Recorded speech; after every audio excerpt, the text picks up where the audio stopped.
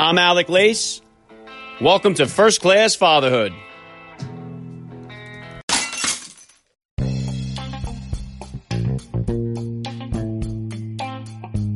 Welcome, everybody, to a special edition of First Class Fatherhood. I am happy, as always, to be here with you. Thank you for stopping by. If this is your first time listening to the podcast, please get over there and bang that subscribe button. You do not want to miss all the action that is coming your way right here on First Class Fatherhood.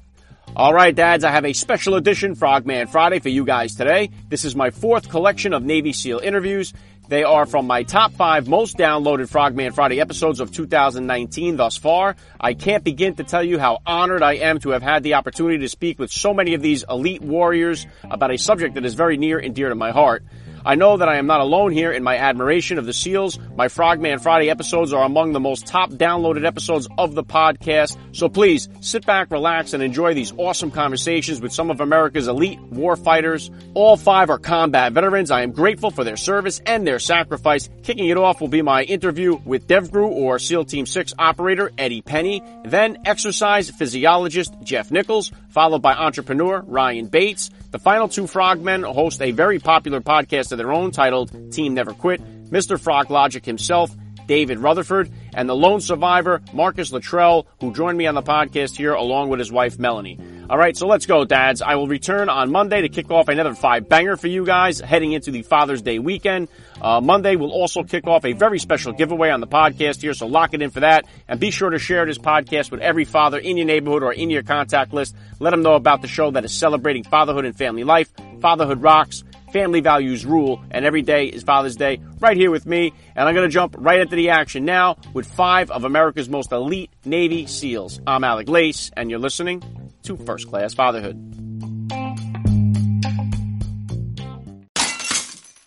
All right, and joining me now is a first-class father. He is a former United States Marine, a former United States Navy SEAL. He served with the best of the best on the planet, known as SEAL Team 6 or DevGru. It is such an honor for me to say, Eddie Penny, welcome to First Class Fatherhood. Thank you for having me. I appreciate it. All right, here we go. How many kids do you have, and how old are they? I have 3 children. I have a 19-year-old daughter. She's married now. And I have a 15-year-old daughter. Yes, 15-year-old, so that brings its own complications into everything. And then I have a 9-year-old son. Okay, yeah, I have 4 children myself. Our oldest is about to be a teenager, so we are bracing for impact over here. Yeah, put on the pads. What type of sports or activities are the kids into? My 15-year-old, she's into track and cross country right now. And then my son we just completed basketball, and we're about to start up soccer for him. So this will be his first season doing soccer, so he's pretty amped up for that one. Okay. Do you coach at all, or do you kind of enjoy it more from the sideline? More from the sidelines, just being kind of the single parent and running a couple companies. It's kind of difficult. I did do a year where I coached my son's t-ball a couple years back, so that was definitely fun. But like with basketball, I don't know a lot about basketball, so I think I'd look more like a fool than anything else if I try to take on that responsibility. All right, please take a minute here, Eddie, to hit my listeners with a little bit about your background and what you do. Okay, got you. Started off in the military, just retired from the military, did 4 years in the Marines, and then switched over to the Navy, where I did 16 with the SEAL teams. Retired in 2016. Started a company Contingent Group, so I do that now, and then obviously a full-time father, which is the real job and blessing, I guess you could say. So that's what I do now. So cool. When did fatherhood come into the picture for you, Eddie, and how did becoming a dad change your perspective on life? I mean, obviously I was a father when my children were born, but I really was not a father like full-time, and then really didn't grasp it until I got custody of my children, and I think it was 2008 or 2009, I believe it was. And that's, actually it was 2009. And then, but I just kind of got 3 children, different. I think my oldest daughter was 9, middle daughter was 5, and then my son was 8 or 9 months when I got him. So it's just like, from going from operating as a Navy SEAL and then getting all these children, I mean, just like total wow. I remember before, if I had to watch the kids for like an hour or 2 alone on like a Saturday, I thought that was the biggest deal in the world. Like, that was me bracing for impact.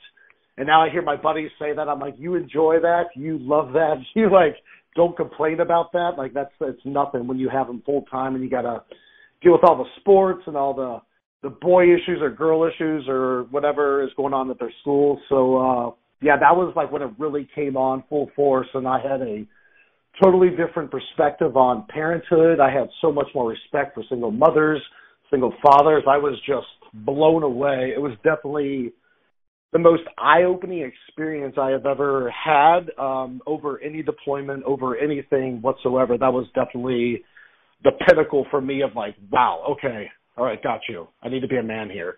So that would be it. Yeah, wow. Talk about a dichotomy or a change of pace, man, from the top-tier operator doing some of the most dangerous missions on Earth and then hitting that diaper change, man. That is crazy. Oh, absolutely.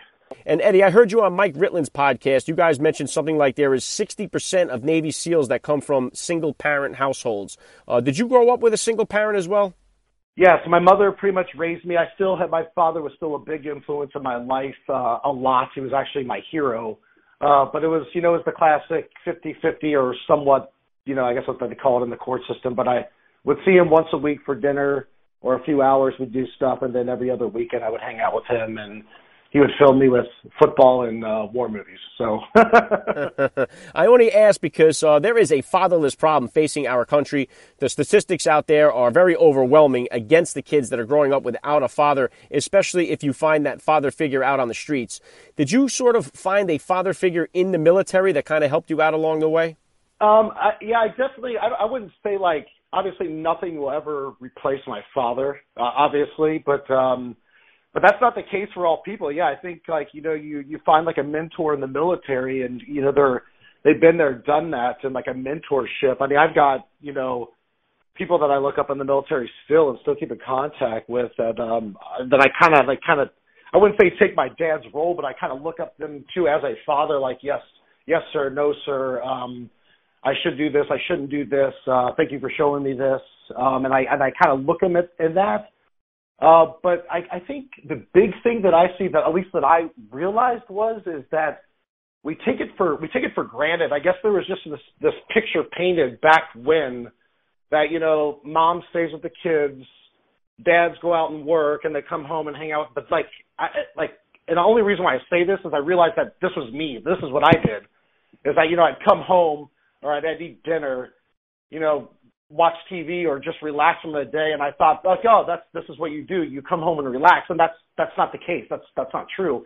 It doesn't matter if you're at work and you come home. You have got to engage in those children's lives, and that's what hit me hard. Is like I have not been doing this for years and years and years, and I was very shameful. I was very down on myself. I'm like, wow, I can't believe I've been missing out on all these kids, like what are going on in their lives. I wasn't like diving into their lives, sitting down and asking like, hey, how was your day? They'd be like, oh, fine. And that would be it. I'd be like, okay, all right. I just had a communication with my daughter. Her day was fine. Okay. Now it's like, okay, why was it fine? Like what happened? Give me a highlight. Give me a bullet points. What happened today? So, and then like, it kind of goes in from there. So, And I think that's very common, and it's not okay that I see. And again, I was the victim of this, so I can say this now. Yeah, Eddie, and I think dads have evolved so much more from that guy who just works all day, just brings home the bacon, and then doesn't get involved in any of the other aspects of being a dad, like changing a diaper or helping with homework and all that stuff. Most of the dads that I've spoken with on the podcast here are very involved with all of that with their children, and a majority of them are completely against this every kid deserves a trophy philosophy that I think is very poisonous to the culture, along with this attack on masculinity, which popped up all of a sudden out of nowhere, it seems. And even the way dads are portrayed on TV, the family dad is always a guy that seems to have given up on life. And I think that the whole narrative on family life and fatherhood in particular really needs to change. Oh, absolutely, absolutely. And it definitely is. Even when we have women coming into the workforce, men need to kind of be like coming into the fatherhood role. And one thing that I realized is, and I've got a lot of good friends that are very good examples of this that I look up to, is, we're teaching these kids, like, it's our responsibility to teach them. We can't, the school system will take care of it. I mean, there's so many crazy influences, both good and bad. I know, but we always like to concentrate on bad, but there's both that, kids are influenced in school and sports. But we need to take our experience and take the time and, if there's an on-the-spot lesson learned here, like, hey, and like sit down right there and talk to your kid, like, hey, we don't talk to people like this, and here's why. We don't act like this, and here's why. I think that's one thing that I found out, and again, from watching other dads, people that I respect, and like mentors, like, hey, help me out on this fatherhood piece because I have no clue what I'm doing at this moment. Is just seeing that is huge. And just those little 1 to 2 minute conversations for me over the last couple of years has been tremendous. Like I can just, and I just hear my kids, I can just hear them say it. Like, man, we were sitting down at the dinner table the other day and my son was like, we started eating and I was thinking about work or something. And my son's like, hey, we need to pray first. And I was like, yes, thank you. You're right, Tristan, we do need to pray first. So it was good to see stuff like that, just like them calling me out. And I appreciate that. And so, you got to feed into them positively and they're going to give it back to you, which is great. Yeah, that's awesome, Eddie. My family prays together as well, and I keep God first in my life. Unfortunately, God and Christianity have come under attack as well. God has been removed from our school systems and most of pop culture. I know you're a follower of Christ, which is so cool to hear. When did you become so strong in your faith? Was it during a particular deployment or during a combat situation? When did that happen for you? It happened after my deployments. I was still in. It was probably, I think I was 32 or 33 years old. I went to like a Christian boot camp by True North Ministries out of Oklahoma, great organization. And I was kind of forced there by my girlfriend at the time. It was kind of like, hey, you really need to go to this. You really need to go to this. Like, hey, you're going to this. So I really didn't know what it was. And when I showed up, and I briefly touched on this on the podcast with Mike. It was just an eye opener. I've never prayed before, and I gave it all, and what I found after that was just amazing. And of course, like it was just the classic. All right, I'm a Christian, but I didn't realize the war that really goes on in the unseen world. Like I just really started reading a lot, learning about spiritual warfare, and really diving in. And just learning it's a process. It keeps going and you keep evolving and you keep getting stronger and stronger through trials and, your endurance builds. And, yes, like without that in my life, I'm pretty sure I just don't even know. I don't even want to go where I think I would be without Christ in my life and in my children's life. And there's definitely the foundation, or we try to keep it our foundation always, and everything we do is put him first. And when we do, just, with my family, work, everything, it doesn't matter what it is. It seems to be, it always goes in the right direction. Even though, as you know, like, you're like, why is this happening? Why is this happening? It's just like, okay, lean on him. Lean on him. There's a bigger picture, behind the scenes that we don't see. And that's kind of cool because, like, it's like Dad's got us covered. So I love that. I'm like, I don't know what's going on, Dad, but I know you got me. Yeah, whenever I get overwhelmed and I need to give it up to God in a sense, I always think of Matthew 6:30, which says, "But if God so clothes the grass of the field, which is alive today and tomorrow is thrown into the oven, will he not much more clothe you, O you of little faith?" Exactly. And it's tough sometimes. Of course. It's definitely a battle for sure. You said there that your girlfriend dropped you off. Now, being a single dad, how were you with introducing girlfriends or other women into the lives of your children? Well, I was seeing her before I got my children, and then when that happened, I was like, okay, I need to do everything I can to try to keep her, which did not happen in the end. But I was like in my head, and of course I realized this is the devil and it's all his little lies, and like your life is ruined. I mean, when I got my children, I was like, I'll never be able to work out again. Like, how silly is that? Like, hey, there's babysitting services at the gym. That's like, ugh. It was a very rough time in my life. But yeah, come to find out, women like a man that can take care of children or take care of a family, which makes so much sense because men like that too. We like that when women like, oh, okay, yeah, she can take care of a family. She's there. Like that's, so I guess everything that I thought was totally opposite of what the reality is. So I guess there's your spiritual warfare right there. Yeah, so many young guys today. I talked about this in a monologue today. I hear it also from so many young guys as I drive Uber on the weekend. They have this negative outlook on fatherhood and family life, like it's some kind of death sentence, and that life and everything that's fun about it comes to an end the moment that you have kids. And that's very sad. It's horrible. I was the same way.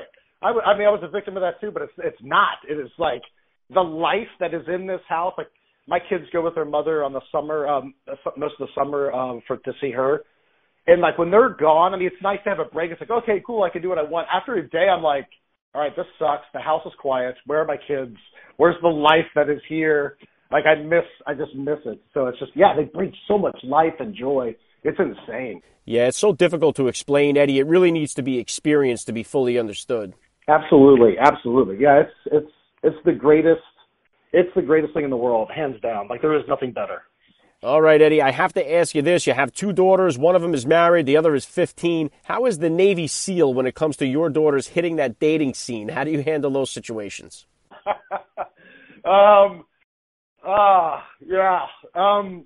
There's definitely been, I don't know what my daughters tell these boys or whatever.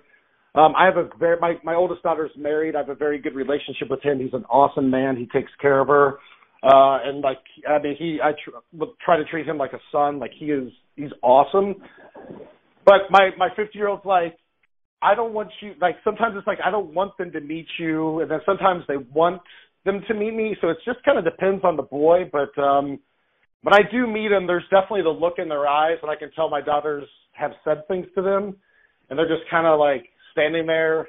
And some interact and they're totally cool. And some are just got the deer in the headlight looks. But I'm a big teddy bear, you know, unless you cross the line, then there's problems. But no, I mean, it is what it is. I mean, we've all been there. I mean, I was there, like meeting, you know, the father. You're scared. It doesn't matter what you do or whatever. It's scary. It's like, yeah, I want to date your daughter.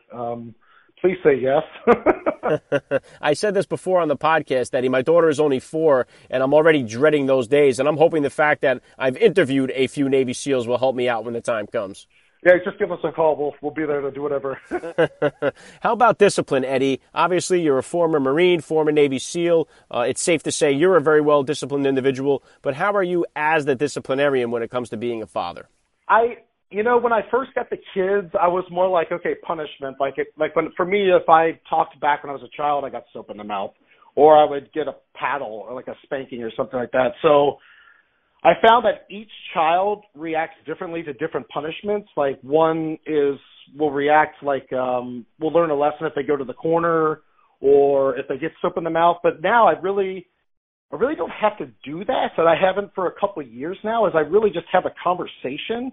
And like, hey, this is why we don't do this, and I explain the consequences, or here's what can happen if you continue this, and try to like apply it with life. And I really don't. I wouldn't say I don't need to discipline my children. Now it's just like, hey, I take your iPad or Fortnite's gone, and it's like, okay, sorry. So, but yeah, I mean, really, I really try. It's not like, okay, you know, go to the corner or like, go clean your room or here's a chore. Like it's more like, okay, sit down, let's talk about this. Where before it's like, here's your punishment and that was it. Like that is no way to father, that is no way to parent, that is no way to teach or be a leader for your family. So now there is a discussion that goes on, and now I give them the option, like, what do you think your punishment should be and why do you think that? So now there's a discussion. So now we're making a two-way conversation, and it's very effective. At least with my children, it's just, and plus I'm communicating, and through that I find out more information about what's going on. Because a lot of times, you know, when people are acting out, and I mean, even with us as adults, you know, I could act out on a buddy, and this really has nothing to do with that. It could be like a relationship over here that's going on, or some work issue. You know, we just take it out on whoever might be in our front view at the time. But so yeah, I find out so much more when I just sit down, like, okay, why are you doing this? What's going on?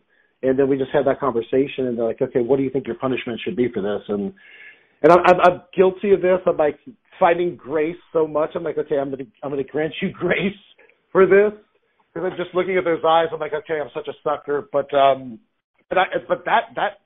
that's been working a lot lately. So I know I just jumped around to about 5 different things, but it just depends on the situation, I guess. Yeah, you mentioned taking away their iPads in there, and we are all battling with this Fortnite. But technology is a struggle for most dads, including the dads that I've had on the podcast here that make their living with technology. But how are you with social media, especially with the 15-year-old? Do you allow her to have social media accounts? Do you monitor the accounts? How do you handle all that? Yeah, I do. she doesn't have a face. My 15-year-old, she has a Instagram. Obviously, I got a password to her phone, and then I've got to connect her account to my phone. So whatever happens, I can see what's going on. I still do spot like random checks. Sometimes those checks prove not to be good. And then when that happens, we pull out the old flip phone, and it's very embarrassing for her, and she hates it. But it's very effective. So, I do those checks, monitor them. I have, certain settings on there that she can't go to certain things. But yeah, that's a problem. It's like technology. It's a blessing and a curse, right? Seems like with everything else in this world. But I definitely do spot checks, and sometimes it's good, sometimes it's not so good what I find. So it's a battle for us all. It's not like, oh, I got it all figured out over there. No, I don't. Okay, Eddie, I mentioned before about the fatherless problem, and it's one thing when dads just walk away from their families or abandon their families and avoid their responsibilities, but it's a whole nother ball game when dads are taken away. You have lost so many of your brothers who have left behind children. How does the military or your community in particular go about taking care of or trying to provide some type of father figure in the lives of those children? There's a lot of foundations that hold that have like certain events for those children and widows, and I know a lot of buddies check in on them and see how they're going, and back to technology. It's good to like have Instagram and Facebook and whatever other platforms are out there just to see what's going on, like get pictures of them. Obviously, reaching out on certain days, on Memorial Days, it's not the greatest day to reach out because I know they're getting bombarded, but it's good just to see and just kind of check up on them. And sometimes, they reach out for like, hey, I need help with this, or, give me some advice on this, especially with me being a dad. I mean, I got a different view on that piece than probably a lot of other people, just because of the situation. But I mean, it sucks. Like, it's like, you see a picture, and it's like, man, like, I wish your dad was here. It's just like it hits you every time, like without fail. I see a picture of my buddies that that passed away. It's like, oh, just that split second, it hurts, and it's just like, okay, you got to like kind of process it and accept it, and like it's done. What's done is done, and just like you just want them to be, want the widows to find another man that's going to step into that and fill that void, or step in and be that good father figure. But it's a constant concern. I think about it often. I should be better at reaching out to people.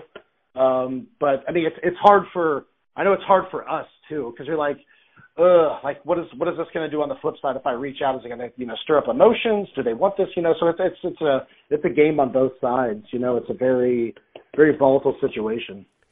Yeah, there has been so much sacrifice by so many families in our military. I really do honor and respect the men and women who serve our country.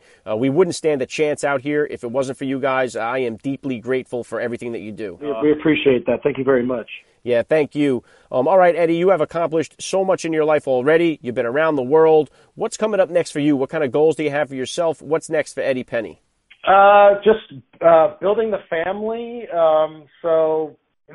Got a new girlfriend, and we're going to just try to build that together and see what happens, and build companies, and just really try to build an empire, and just something great for my kids to leave stuff for them, and just really just enjoy life. I just enjoy life. I don't want to be stressed out.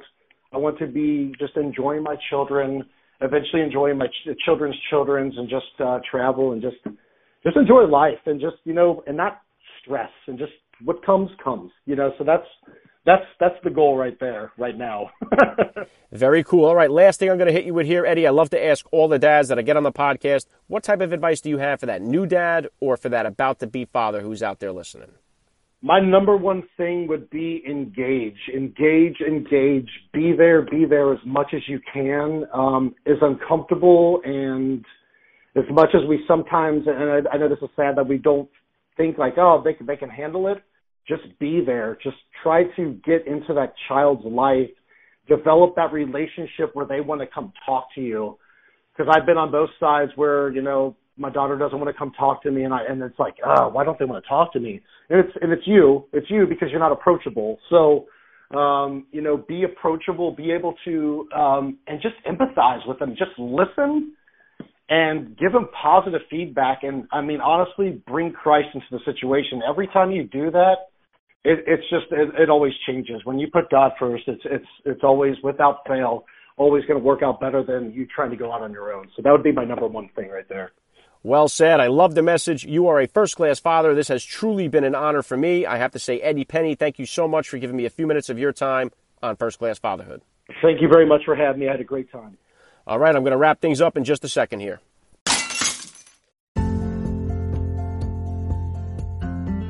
Let's go, dads. Summertime is upon us here, and there is no better way to spend time with your kids this summer than to take them to a live event, whether that's out at the ball field, at a monster truck rally, or even a Broadway show.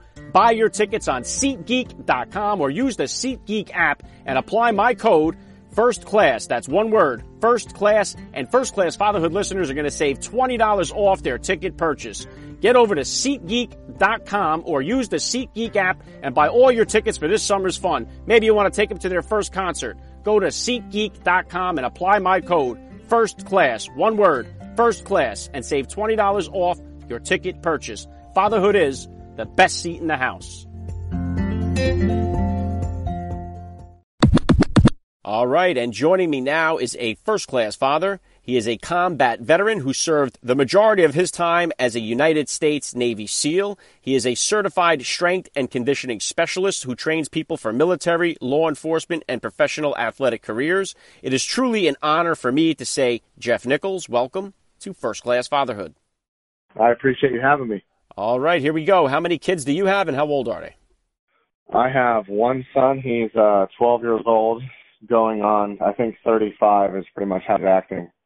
Yeah, I've got 4 children. My oldest is 12 as well. He's about to be a teenager, so we are buckling our chin straps over here. Yeah, I'm prepping as well. All right, what type of sports or activities is he into?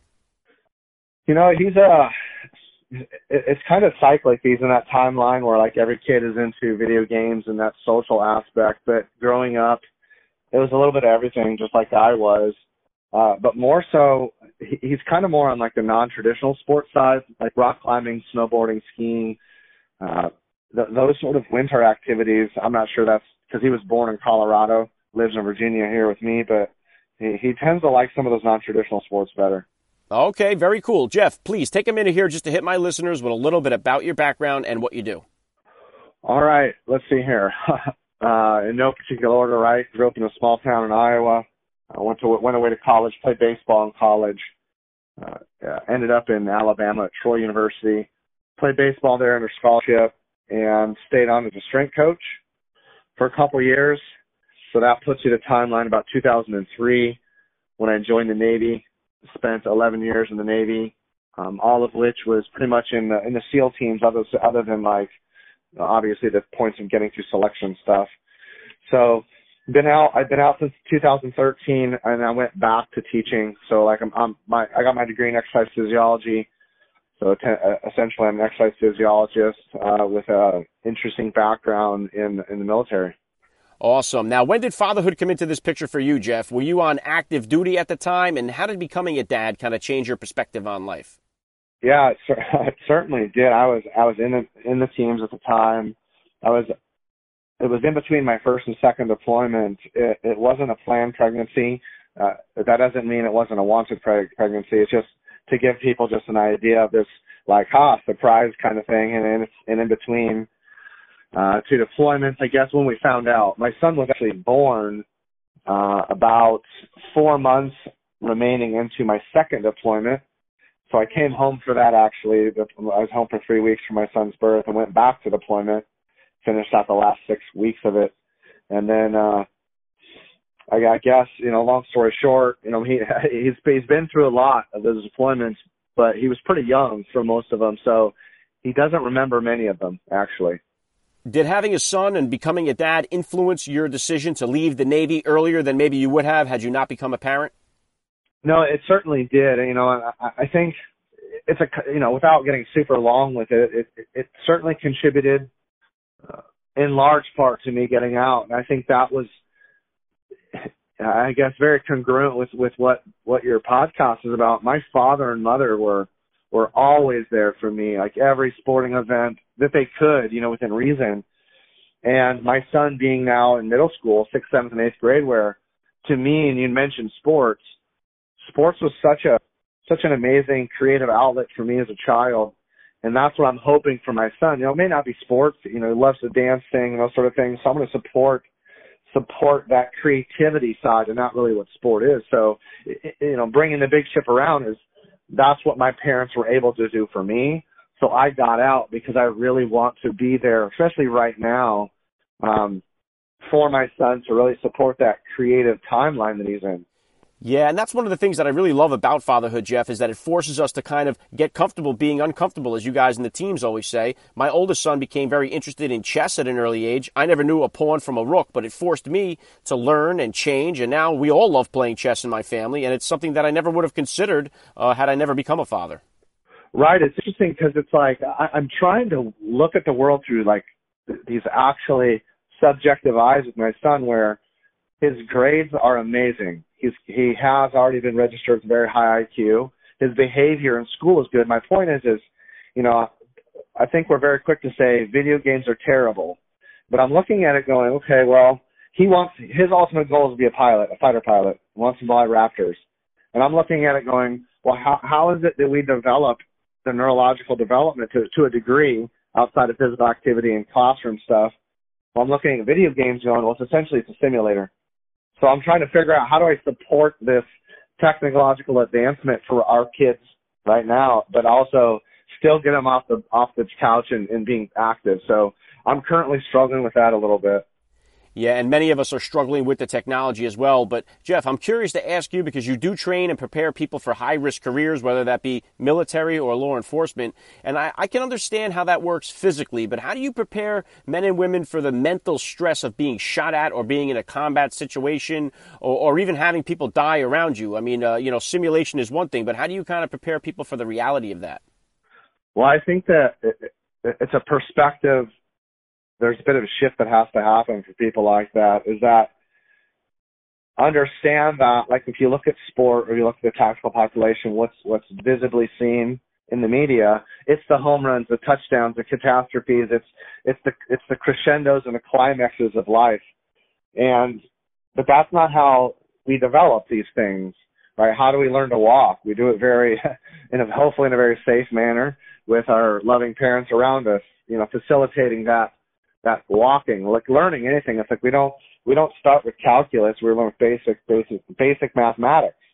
And so because the visual is like, well, I want the end state. I want to be a Bryce Harper. I want to be a Navy SEAL.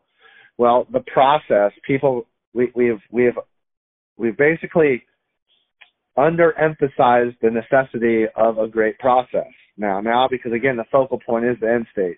So for me, to answer your question directly, is that I put a lot of focus on the process and not the end state, because if we can use BUD/S as an example, it's a guarantee that the people that show up to that course, there's a guarantee that some will graduate, and that process of BUD/S will create a SEAL. So it doesn't just snap the fingers, right? There's a long process even before that to physically prepare. So again, my very long answer is, you know, process and formulating a process and stop looking at the end state.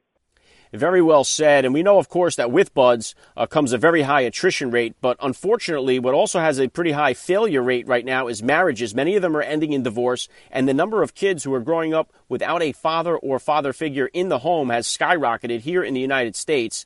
And a bit of that has been from men who are just quitting on their family, quitting on their responsibility of being a father.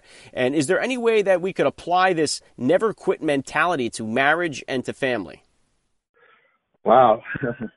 I think for me, the answer, the solution, or whatever you want to call it, to that sort of, I agree, it's a bit of a pandemic. And that's not a point of judgment, because I was equally as guilty with whether it's, you know, being a terrible husband and those sort of things as well. Guilty. Like, I'm not throwing any stones in my glass house. But I agree. And the only thing that I can say about that, where I feel like, where's my point of impact, is I think that subject to behavior is always considered to be vulnerability, and vulnerability is considered to be weak. And I think that's a twist that we need to start looking at. We go, now granted, in the objective nature of making critical decisions when life matters, like we don't want to take away that objective component, right? We don't want to train that objective component, but we have to understand when it comes to health, right? Emotional health, physical health, those are all subjective components, right? Love, patience, kindness, creativity, those are all subjective.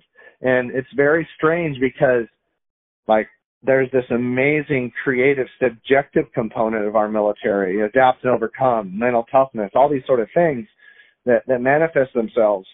And I guess, getting off my soapbox just for a second, I think that we have to be okay with making mistakes and saying, hey, I've made a mistake.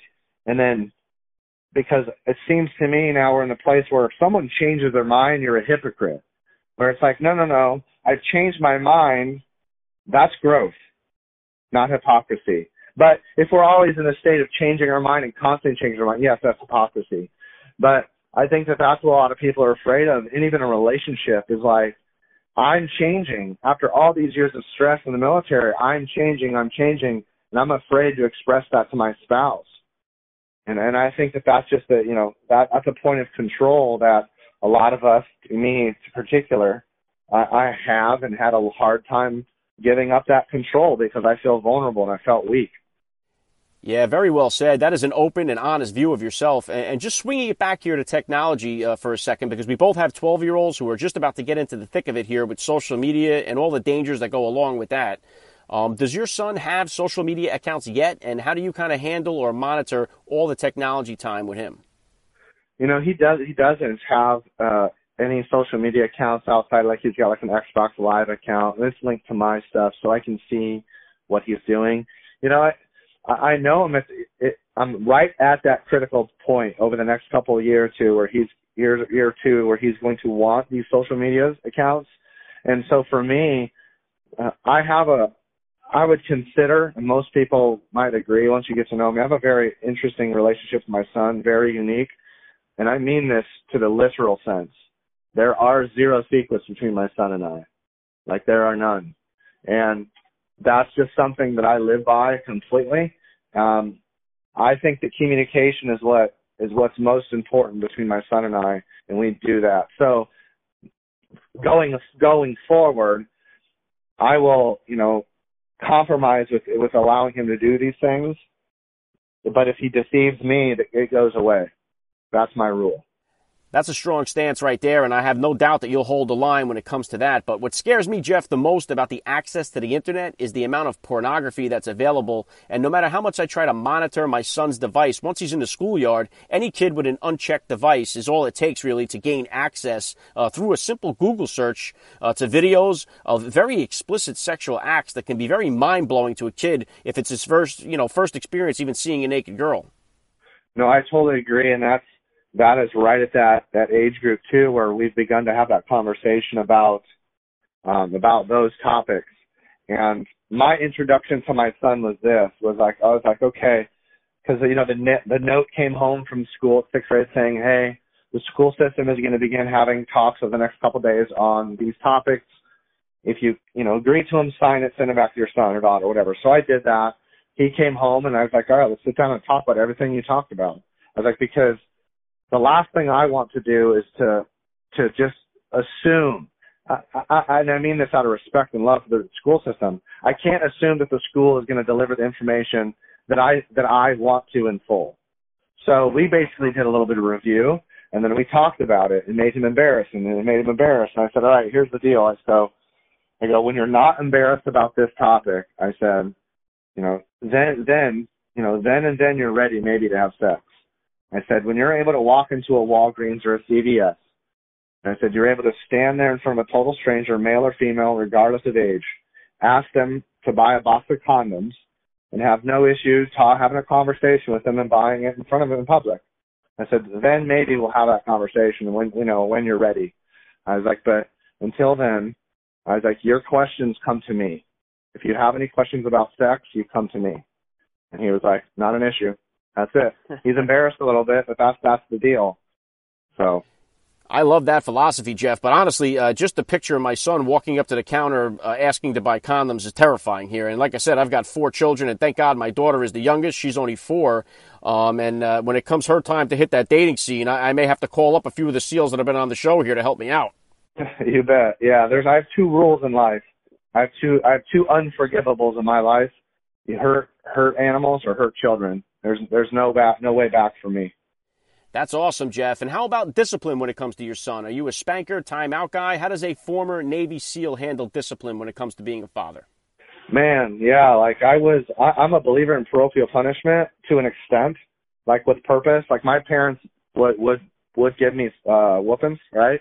But it was very much on the emphasis of, you get this once as a reminder, the second time is punishment, and it won't happen a third kind of thing. So and it's just the way that my father and mother are just super consistent. And that's what I learned is when my parents said, don't do this, they meant it. There wasn't, well, little Jeff can do. No, here's the rules, you broke them. Here's your punishment. So be consistent is my number 1 rule. Number 2, make the punishment something that you can stick to as a parent. Because we can get all fired up and go, you're grounded for a month, and you're like, that's just so not reasonable, right? When it's just really, it's like, you know what, this Saturday when you're supposed to go with your friend, you're not going now, and you're going to help me around the house. That's far more effective. So be consistent, make your punishments manageable. I did do spankings, and those ended very quickly because my son was too smart. He would just look at me afterwards, and he would protest. He would turn his shirt inside out, would cross his arms and just stare at me. He was pretty smart. So now it's just be consistent and hold him accountable when he makes promises. That's what we deal with at 12. All right, that's great advice right there. How about, Jeff, for the parents who have kids that are getting ready to graduate high school maybe this year, and they're talking about wanting to pursue a career in law enforcement or military? What kind of advice could you drop on those parents? I would say number 1 is, but like the rule that I have for my son is, that the military, the law enforcement, the fire department, whatever it may be, whatever civil servant, that is not a fallback plan, right? You are going to get your education. My rule to my son is you are going to start college. At that point, that's it. After that year, you can make a decision, but you are going to do a year of college and make a decision as an adult on your own, because at that point, dad's not there anymore. You're on your own. So that's what I tell parents is that, like, be there to support your kids, right? And also understand that if you are adamantly against what your kids want to do and they're adamantly opposed to what you want to do, there's a bigger issue than what they want to do. So I would say get to know your parents. Ask your kids. Ask them. They're smart. Why is it you want to do this? And let them have it. If they can't find an answer, keep asking them. I think that why, no matter what they do, but that why is crucial if you're going to be a civil servant. It's imperative, that why. Discuss that why. And you as a parent might find out that it's something we're supporting, or you might do exactly what you are. As a worried parent, they're still at self-discovery. They may reconsider something else. Get to know their why. Good stuff. All right, you've had a lot of success in your life already. Navy SEAL career in the books. What's next for Jeff Nichols? What kind of goals do you have for the future? My goals? Wow. I used to have like these big ideas in my head of what I wanted to accomplish. And for me, that's not even in my head anymore. For me, my goals for the immediate future, the next 3 months, year, is just keep trying to help as many people as I can that are underserviced, right? Whatever that means for our military, for our law enforcement, or for firefighters. And then, within, I want to develop friendships, real friendships and communities across the country in those departments so I can help them find resources. Like, that's my big thing. I just want to get to know many of these good people as I can so I can help them or find people that can help them. That's my goal. Very cool. All right, last thing I'm going to hit you with here, Jeff. I love to ask all the dads that I get on the podcast, what type of advice do you have for that new father or for that about-to-be dad who's out there listening? I would say that, especially for a new father, if you're not afraid, like if you think you shouldn't be afraid, like everyone's super afraid. There's no instruction manual, of course, and that's super cliche, but you can understand that on a serious note, regardless of where you came from as a child, like whatever your parents were to you, good, bad to you, it doesn't matter. If you look back and you dislike your parents, right, this is an opportunity to break that chain, right? If you look at your parents like I did and go, man, my mother's still alive, my father's passed, I had some amazing parents. This is an opportunity for me as a father to make my parents very proud. So make a choice. Very well said. Great advice. This has been an honor for me. Jeff Nichols, I got to say you are a first-class father. Thank you for your service, and thank you so much for giving me a few minutes of your time on First Class Fatherhood. You bet. You have a wonderful day. Okay, back with some closing thoughts in just a second here.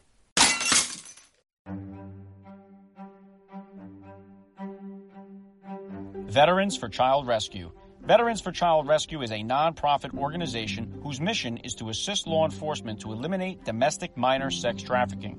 Their strategy involves educating the public, raising awareness through media, training law enforcement, and empowering our children.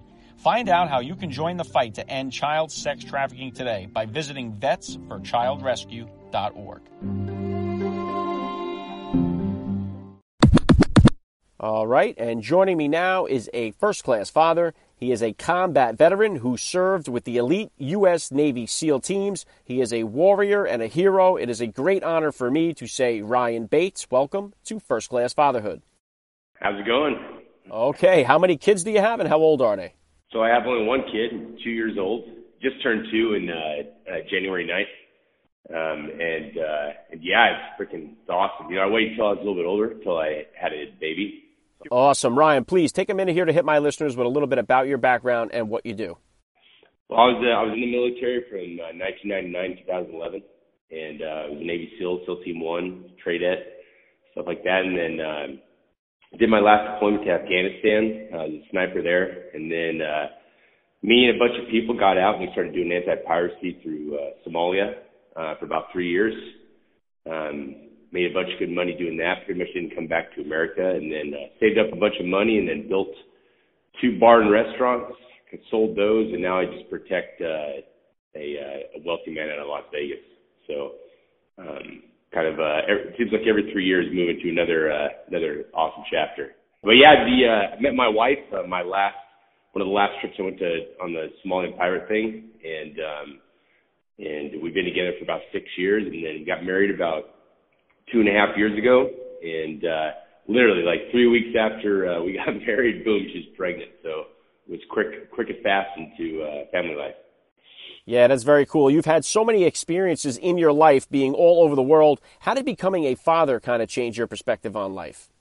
Oh man, it changed it huge. It's funny, it's like I always say, I don't know if I would have gone into the SEAL teams or done any of the crazy stuff I did prior to having a son. Now that I have a son, just they're like sponges. So the more you're around them, the more they soak up who you are. And, in the team life and contracting life, you're gone so much, it's kind of a mother-raised kid. But I'm fortunate enough to kind of have that chapter done in my life and then be around for my son every day.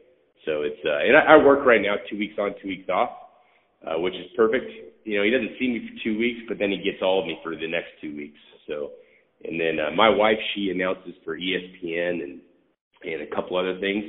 So usually she kind of plans most of her trips on the second half when I'm off.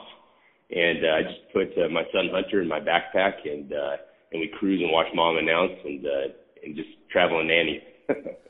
Awesome. Did you guys have any kind of gender reveal party or did you wait until the end to find out?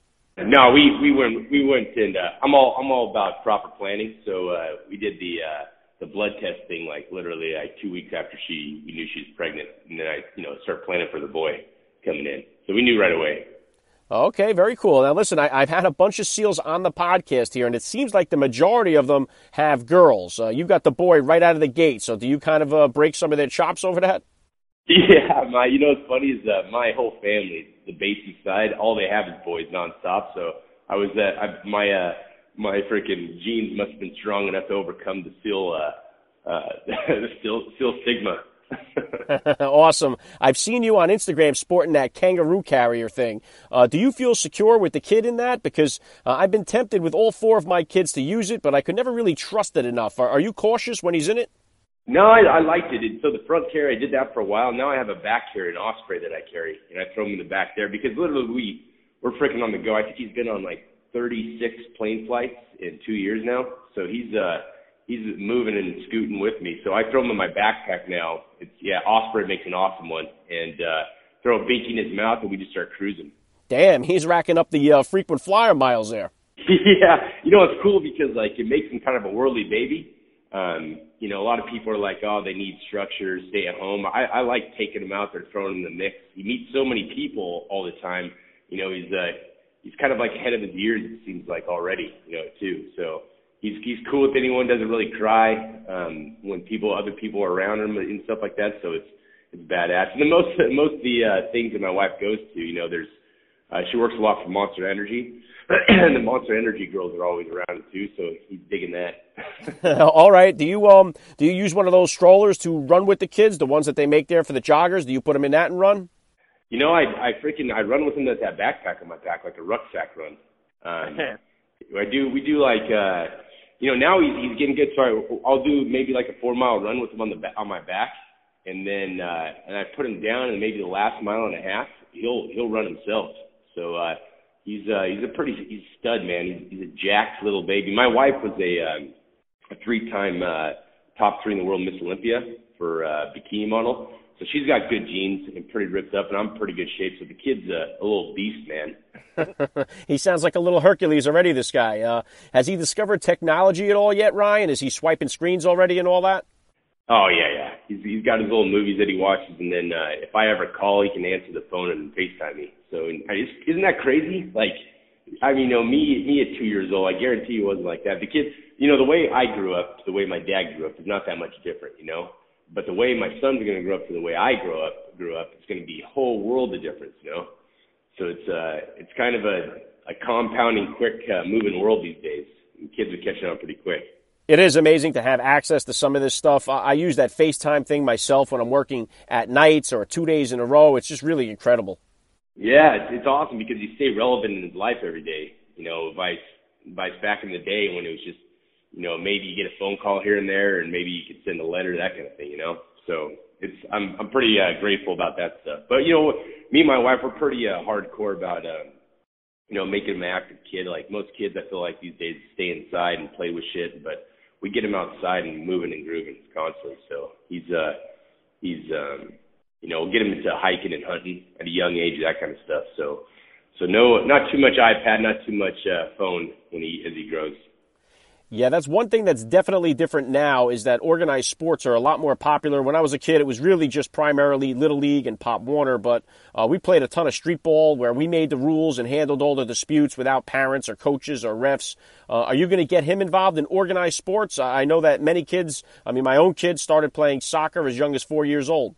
You know, it's funny is I started wrestling at 4 or 5 years old. My dad got me into that, and wrestling was such a big sport that toughened me up through the years. And I think one of the main reasons I crushed, you know, buds and becoming a SEAL is because of that. You know, it's a sport that kind of puts you on. You can't hide behind a team. You got to kind of battle the guy in front of you.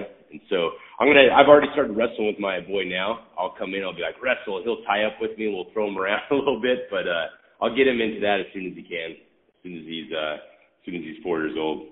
All right. Now, has any of your Navy SEAL training helped you with any of the sleepless nights, or has he been good for you so far?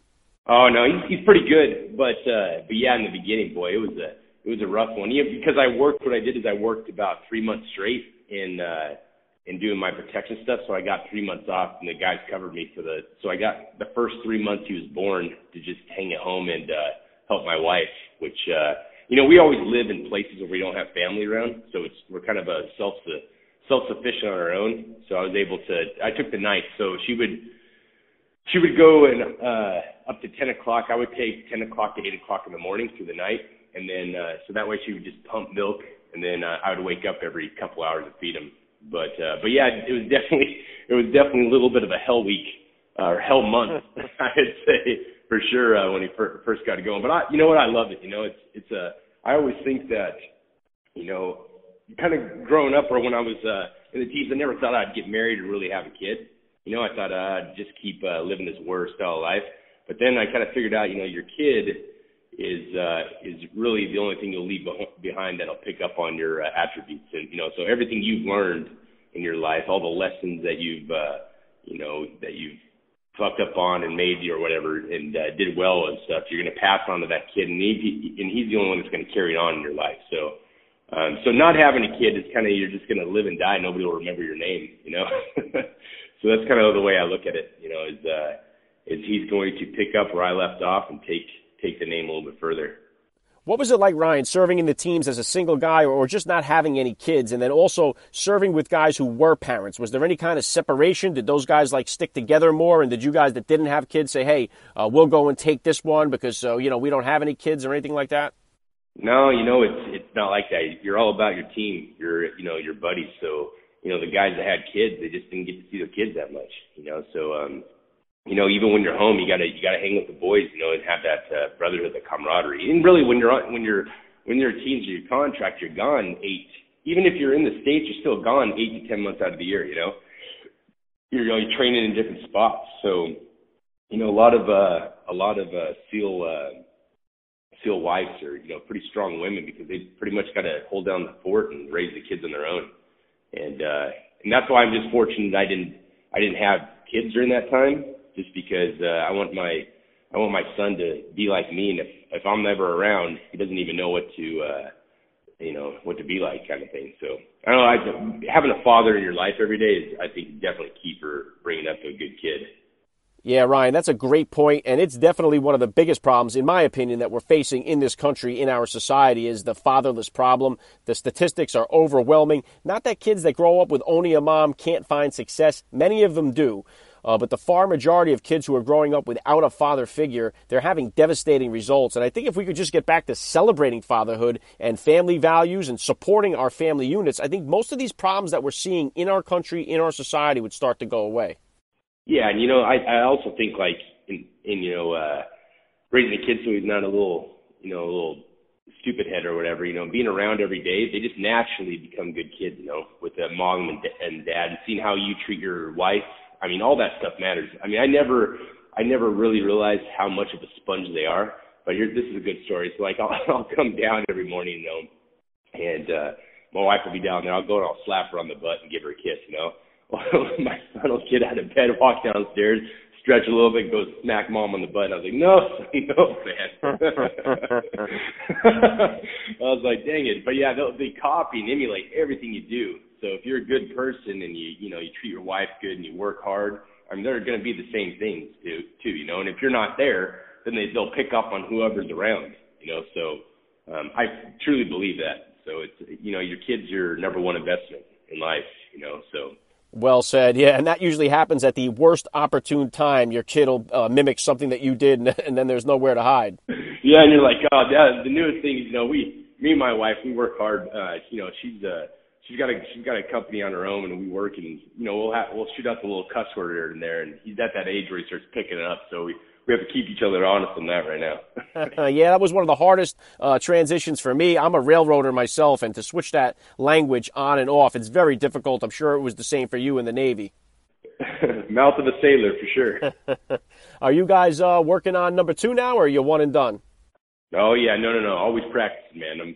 We're always hits for that number 2. Right now, it's kind of our push time where we you know, when I had Hunter, we weren't stressed at all. You know, I had 2 bar and restaurants, and they're crushing it. You know, worked a little bit. It was a little bit more relaxed. But now my wife she has a company called Salty Honey that's just freaking crushing it right now. Plus, she announces, and then I'm working, and plus we have 3 quadplexes, and then a couple homes we're about ready to buy. So I think we're a little overly stressed. right now, so it's for some reason it's a little bit harder to get pregnant right now, but we're about ready to calm it down here and then really get to work. Okay, that's the fun part. Now, I know that a lot of you guys in the teams catch a lot of backlash for being out of the shadows and into the public eye. As a civilian, I think that it's awesome that we have access to so many of your mindsets and your way of life. So many SEALs have come out with books. It's pretty hard to find one that I haven't read. Is that something that you're working on? Are you considering coming out with a book of your own? No, I don't think I'll ever come up with a book. What I actually thought about doing, though, is making little memoirs. Because, I have so many stories that I've done in my life. We all do. But I would like to write something down and keep it just for my son to show his son and so on and so on. This is what, your grandpa did, or this is what your dad did. So I think I'm going to start. I've already started doing it, writing my little stories down so I don't forget them. And then, you'll remember more and more, and then kind of keep just little memoirs for my son and his family to come. But no, I will never publish anything. I don't really like, I don't really like making money off the Trident, if that makes sense. I'm not saying that the guys that do it, I don't judge them at all. It's just for me, my own kind of factor. As soon as I got out, I made money contract, and I saved a shitload of money, and then I built a bar from scratch, built it from the ground up, and it crushed it. And I built the next one and crushed it too. And then I sold it, took all that money, and put them into a bunch of rentals, pretty much. So I'm just a rent collector now. But I never wanted to use my experience through the teams to actually make my fortune off it. I kind of take it as a challenge to not use it and go off on my own and try to reinvent myself. Yeah, I can appreciate where you're coming from, Ryan, for sure. But the way I see it, I don't think you guys get enough money for wearing that Trident. And the money that you do get from it, I think is very well deserved. Especially, let's face it, we live in a country here where guys are getting paid $250 million to hit a baseball or throw a football. I think that's a little unbalanced. But I think it's so beneficial to our society to listen to your guys' philosophies. I'm definitely delighted to see some of you guys getting involved in politics. I think we definitely need your voices in Washington for sure. What's his name out of Texas? Crushing it. Oh, he's killing it. I love the fact that he's in there. He's so. I hope that guy gets to be president one day, man. He's freaking. He was a new guy when I was on my second platoon. I kind of remember. I think I went out one time and met him while we were drinking. But you don't. A lot of times the new guys come in, you don't remember their names. But I remember him though. Yeah, is politics something you would ever consider jumping into, Ryan? No. I'm going to. The guy at Protect or whatever, he treats me like family, and a lot of what I've done in life as far as business, it's because of him. He didn't give me any money, but he pointed me in the right direction and gave me a lot of mentoring. And for me, all these wealthy people that I've met, these billionaires, the less stressed guys are always the guys that own shitloads of real estate. So it takes a little bit to get into it, good bankroll, but it starts compounding on itself. So I'm going to just keep buying real estate and then, have a kind of a nest egg for when my son gets older, and then he can kind of pick up where I left off. And that's kind of what they all do, like the LeFracks, the really wealthy guys that own half of Brooklyn, freaking half of Manhattan. Those guys, it's like 4 or 5 generations of people just building on the foundation that their father left behind. So that's kind of what my plan is, for that. So keep kind of more quiet and just build a little empire for my family. Wow, yeah, that's phenomenal. All right, last thing I want to hit you with here, Ryan. I love to ask all the dads that I get on the podcast. You're 2 years into this, so I'm curious to hear your thoughts. What type of advice do you have for the new dad or for that about-to-be father who's out there listening? My main advice is treat that boy or girl like your lifetime investment. Everything that you are, they will be if you choose to put your time and energy into it. So look at it as your end-all, be-all investment and treat it accordingly. Yeah, awesome. I love the advice. You are a first-class father all the way. This was a true honor for me. I got to say, Ryan Bates, thank you so much for giving me a few minutes of your time on First Class Fatherhood. Sounds good, sir. Nice to talk to you. Okay, I'm back wrapping things up in just a second here. All right, joining me now is a first-class father. He is a former Navy SEAL and combat veteran. He is the host of the Team Never Quit podcast. His unique high-impact and emotional style of speaking, writing, and coaching helps all types of people gain a Navy SEAL-style focus towards high performance, physically, mentally, and spiritually. It is a very big honor for me to say, David Rutherford, welcome to First Class Fatherhood. My brother, thank you so much for having me on. I'm like I was just saying shortly before we started, I cannot believe that you are lowering the standards of your show by having me on with such an incredible group of dudes that you've had on so far. So thank you. All right, humble as always. I love it. This is a true honor for me. So let's get it started like this. How many kids do you have and how old are they? I have now that I just recently was blessed by getting engaged, I have 4 daughters starting at 11, then 8, 7, and 6. Okay, very cool. What type of sports or activities are they all into? Let's see, my oldest one is just really exploring the opportunity. So she's currently playing lacrosse. This year she's played soccer. What else? She played volleyball, which she truly loved. And then my next 2, the 8 and 7, are engaged in soccer primarily. And the youngest one is really hasn't kind of found her way yet. She hasn't been in anything organized yet, but and then 2 out of the 4 are into surfing. My biological 2, and I'm trying to get the other 2. And then for obvious reasons, we play basketball. My fiance was a former captain of the women's Division I field hockey team at University of Maine, and then I played Division I lacrosse at Penn State. So sports are a huge part of our world. Wow, that's awesome. Now, do you get in there and get involved with coaching at all with the soccer and the lacrosse, or do you kind of, enjoy it all from the sideline? I have, based on all of my friends that are much older than that have been into it for a while, I am making the decision to step back. Plus, with my travel schedule and how much I'm on the road, speaking or doing performance coaching with actual sports teams and college teams, it makes it very difficult for me to be able to adhere to that level of commitment. Yeah, I can understand that. All right, David, please take a minute here just to hit my listeners with a little bit about your background and what you do. All right. Again, I was in the SEAL teams as a medic and operator instructor. Worked for Blackwater for several years as an international curriculum development guy and trainer. And then I worked for the CIA for 4 years, 2 years training case officers, and then 2 years as a high threat protection specialist. I started my company called ProgLogic Concepts in 2006 after a pretty substantial experience in my second trip to Afghanistan dealing with kids, and wrote my first book in spring of 2006 for kids to help kids to teach them self-confidence in order to manage the difficulties of life itself. Since then, my organization has grown to where I probably do anywhere from 60 to 70 speaking events a year. From, Mom and I was just with the largest pork farmers of Iowa to, Wells Fargo, UBS, you name it. And then I also do performance coaching. Spent the last 3 years working with the Boston Red Sox, culminating with the World Series last year. I worked with the UPenn football team, couple of Ivy League championships there, and then Oregon State Beavers last year in their collegiate World Series in baseball, and I'm with them again this year. And then I'm also working with the Penn State men's lacrosse team. They're currently ranked number 1 in the country as well.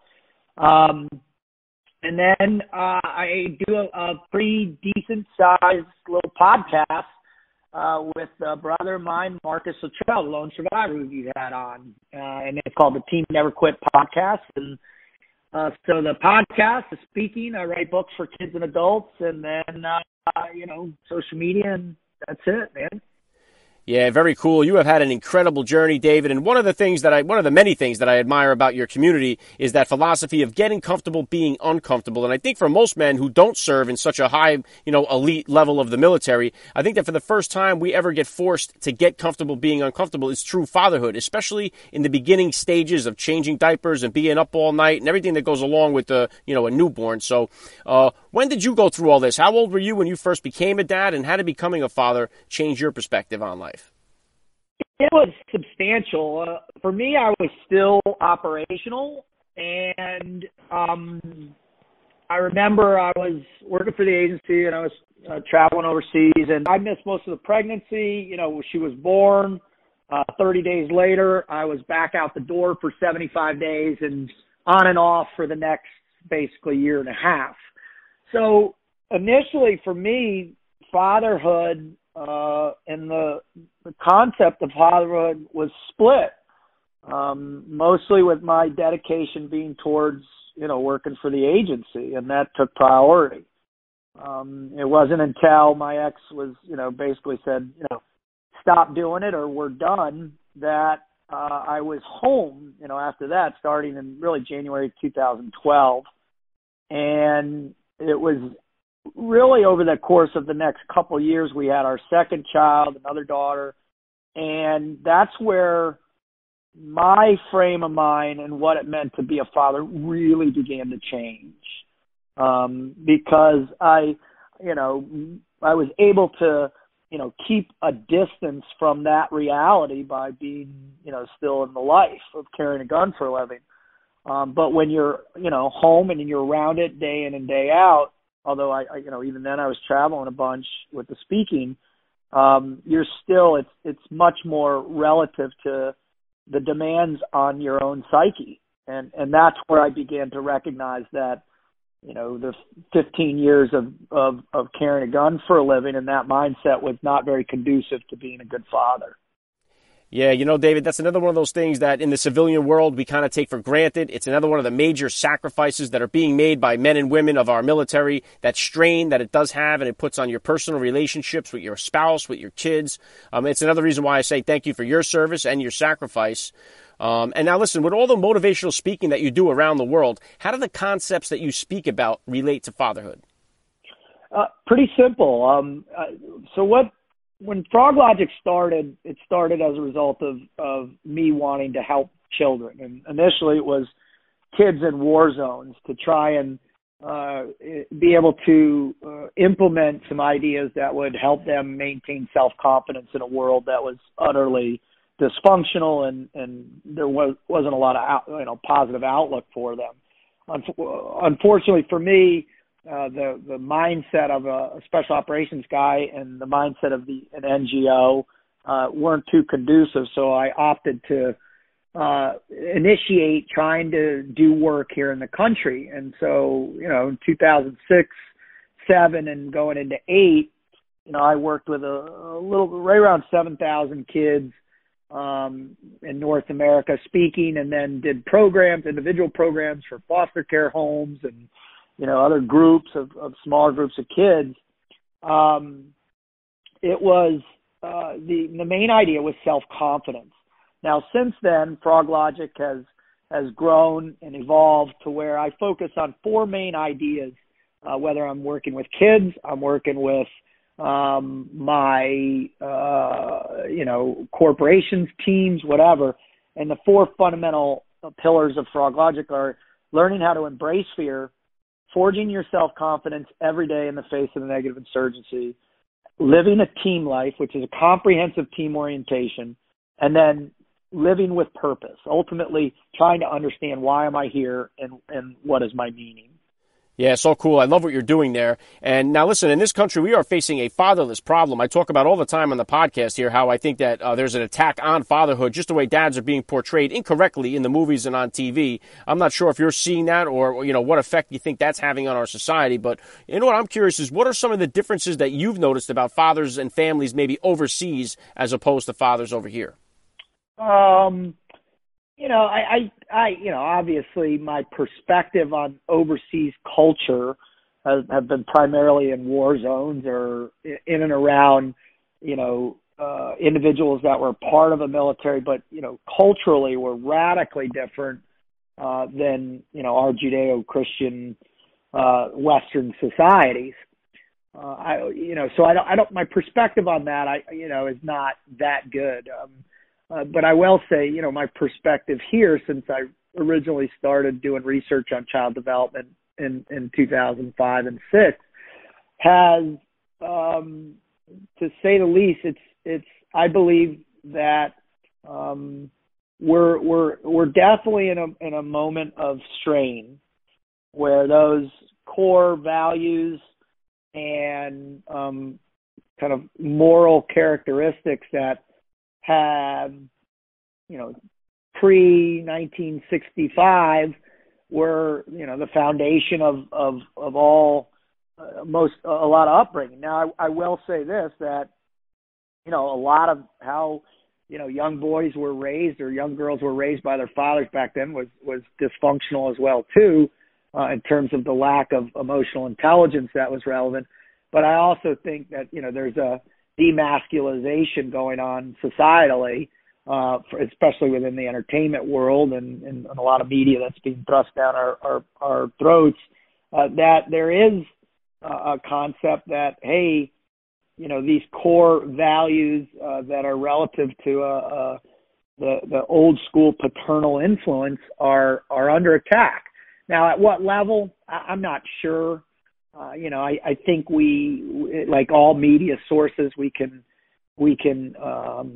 inflate the issue, but what I'm definitely seeing it in terms of the biggest pieces that I see it with the kids that I still work with, and I still work with a lot of kids on a regular basis, including my own. I see that the resilience piece is really the greatest challenge that our youth are facing. Yeah, and one of the biggest problems that go along with that, David, is this every kid gets a trophy mentality that most dads are sick and tired of, and you parlay that with this attack on masculinity, and then the child having no father figure in the home. I mean, it's a recipe for disaster, and the stats all back that up, and that's why I think it's so important for kids to have a two-parent household, or at least a dad that's a big part of the kid's upbringing, because, I mean, it really does take a village to raise a child. Well, I couldn't agree with you more. I mean, the fundamental requirements from children, from day one is the basics: food, water, protection, clothing, and then it's the sense of security to explore their surroundings and environment, and then the support and knowledge and wisdom to be able to expand that environment as they get older, and most especially within relationships, right? That's where all great challenges truly exist, or cultivating healthy relationships and navigating relationships that are dysfunctional as a result of what other influences the people you choose to be friends or not friends with.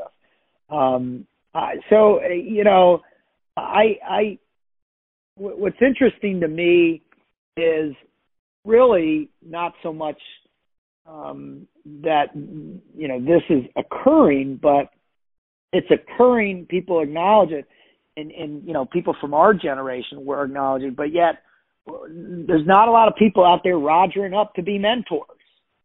There's not a lot of people rogering up to offer their time outside of their own requirements with their own business or their own work life or their own family life, to go beyond that and offer their wisdom at whatever level it is, either as a coach or an actual mentor or teacher or whatever.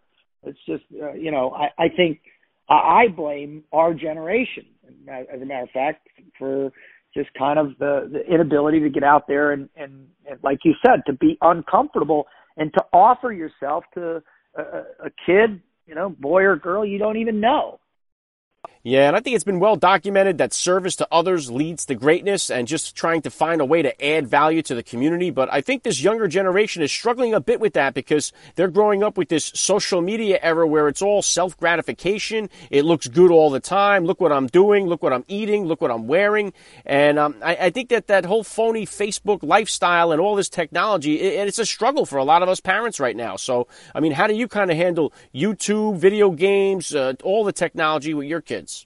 none of our kids are connected to anything via technology that allows them to interact with the outside world. Our oldest just recently we allowed her to participate with TikTok. But we have a very strict, she only can do one video a day, 2 a day or 3 a day on weekends. We monitor everybody she's connected to. We monitor what they're watching. So anything they are participating on via the app, the iPads, and that's the only thing they have, is very kind of benign, if you will, in terms of those sociological requirements. We are beginning to see some effects of bullying in school on a low end with one of our kids. We're starting to see with our 5th grader that there's some initial adolescent crushes that are going on, which are causing, or I should say blessing us with some wonderful dialogues. We just had one last night for about a half hour. We both feel very comfortable and confident with where we're at now. That's not to say as they all get older and they start doing sleepovers or whatever, and they go over to their friend's house who have every device known, they're on Snapchat, they're texting, that things won't change. But right now we're very strict on keeping that stuff at a distance from them. Very cool. How about discipline, David? I always love to ask dads about their discipline styles, especially you frogmen. What type of disciplinarian are you as a father, and does it change between your biological children and your fiance's kids, which now you consider your own? I think the biggest thing for us, we're very fortunate. My fiance has done disciplines in a very similar way that I do. So that crossover with her girls and mine has been pretty seamless. She comes from a family. Her parents have been together 39 years. She has 3 other men siblings, and so she's from a little town in Maine, and discipline was a significant part of their upbringing. Much more so than in mine. I got away with murder because of athletics. But so our discipline is if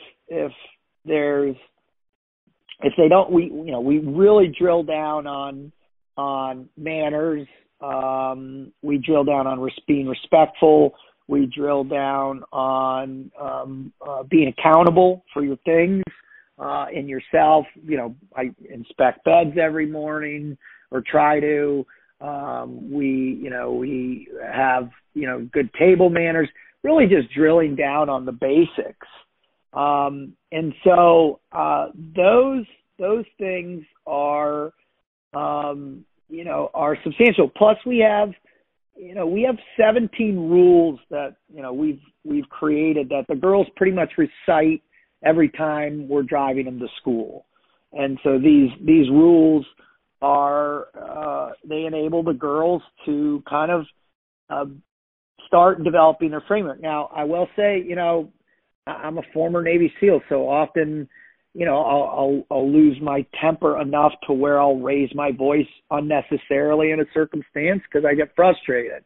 We do fun disciplinary things like push-ups and air squats if they do anything. But in harsh discipline, we'll isolate, let them calm down, and then go in for the teaching moment afterwards.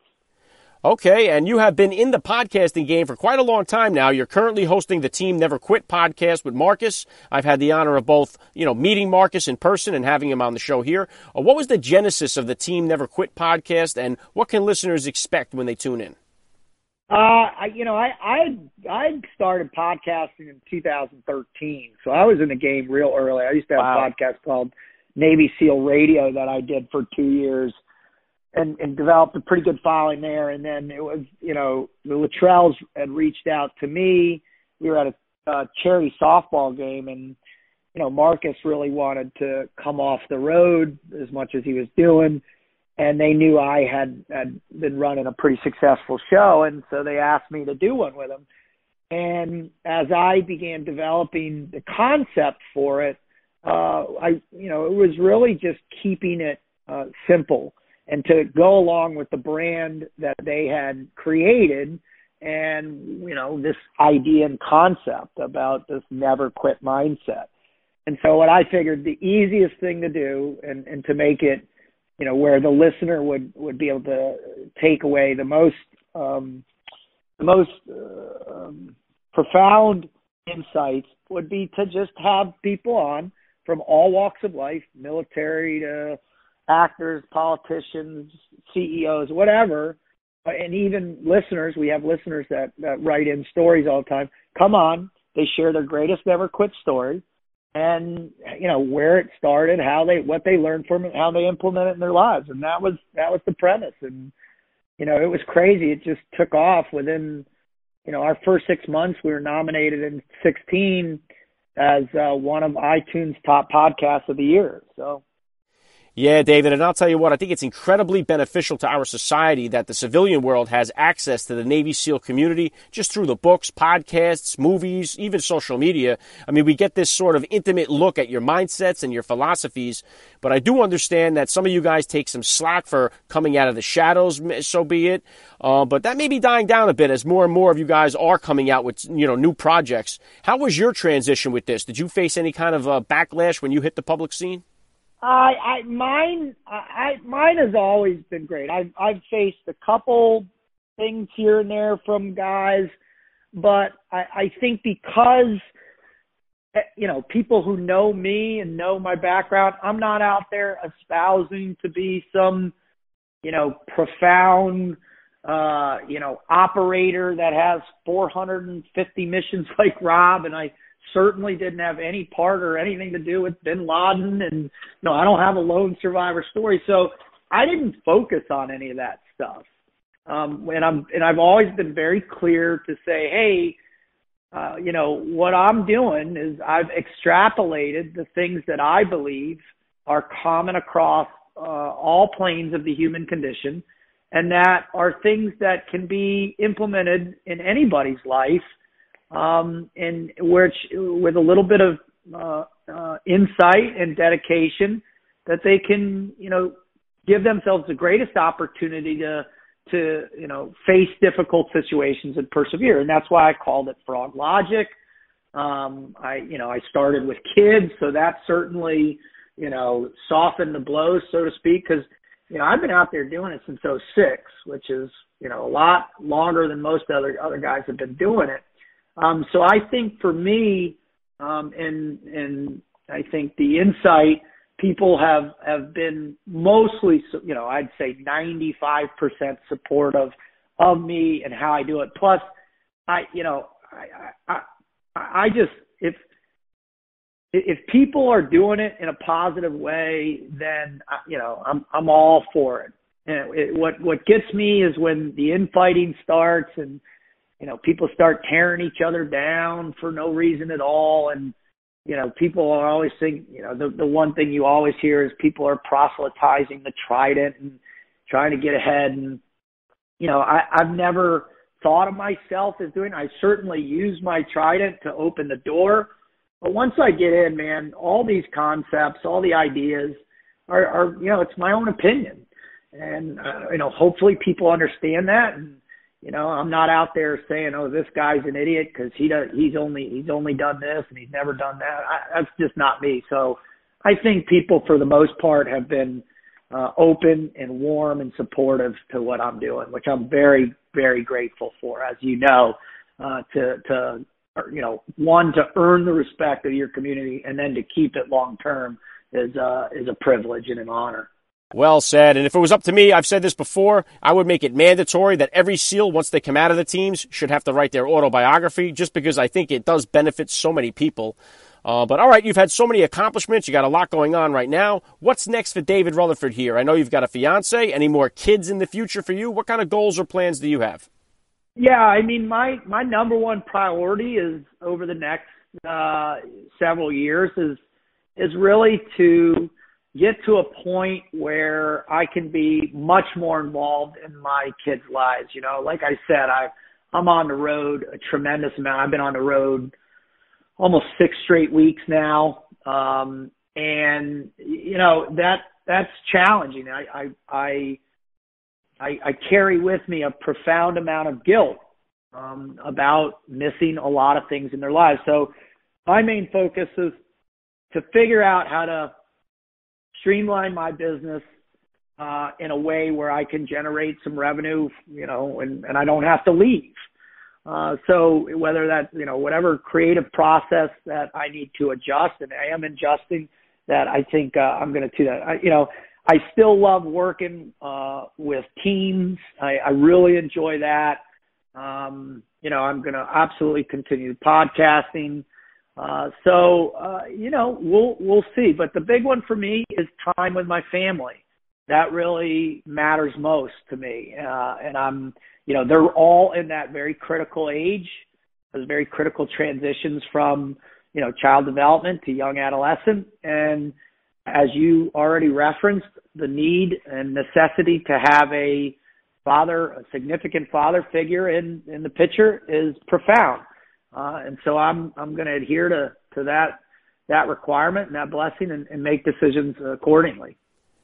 Awesome. Last thing I'm going to hit you with here, David, I love to ask all the dads I get on the podcast, what type of advice do you have for that new father or for that about-to-be dad who's out there listening?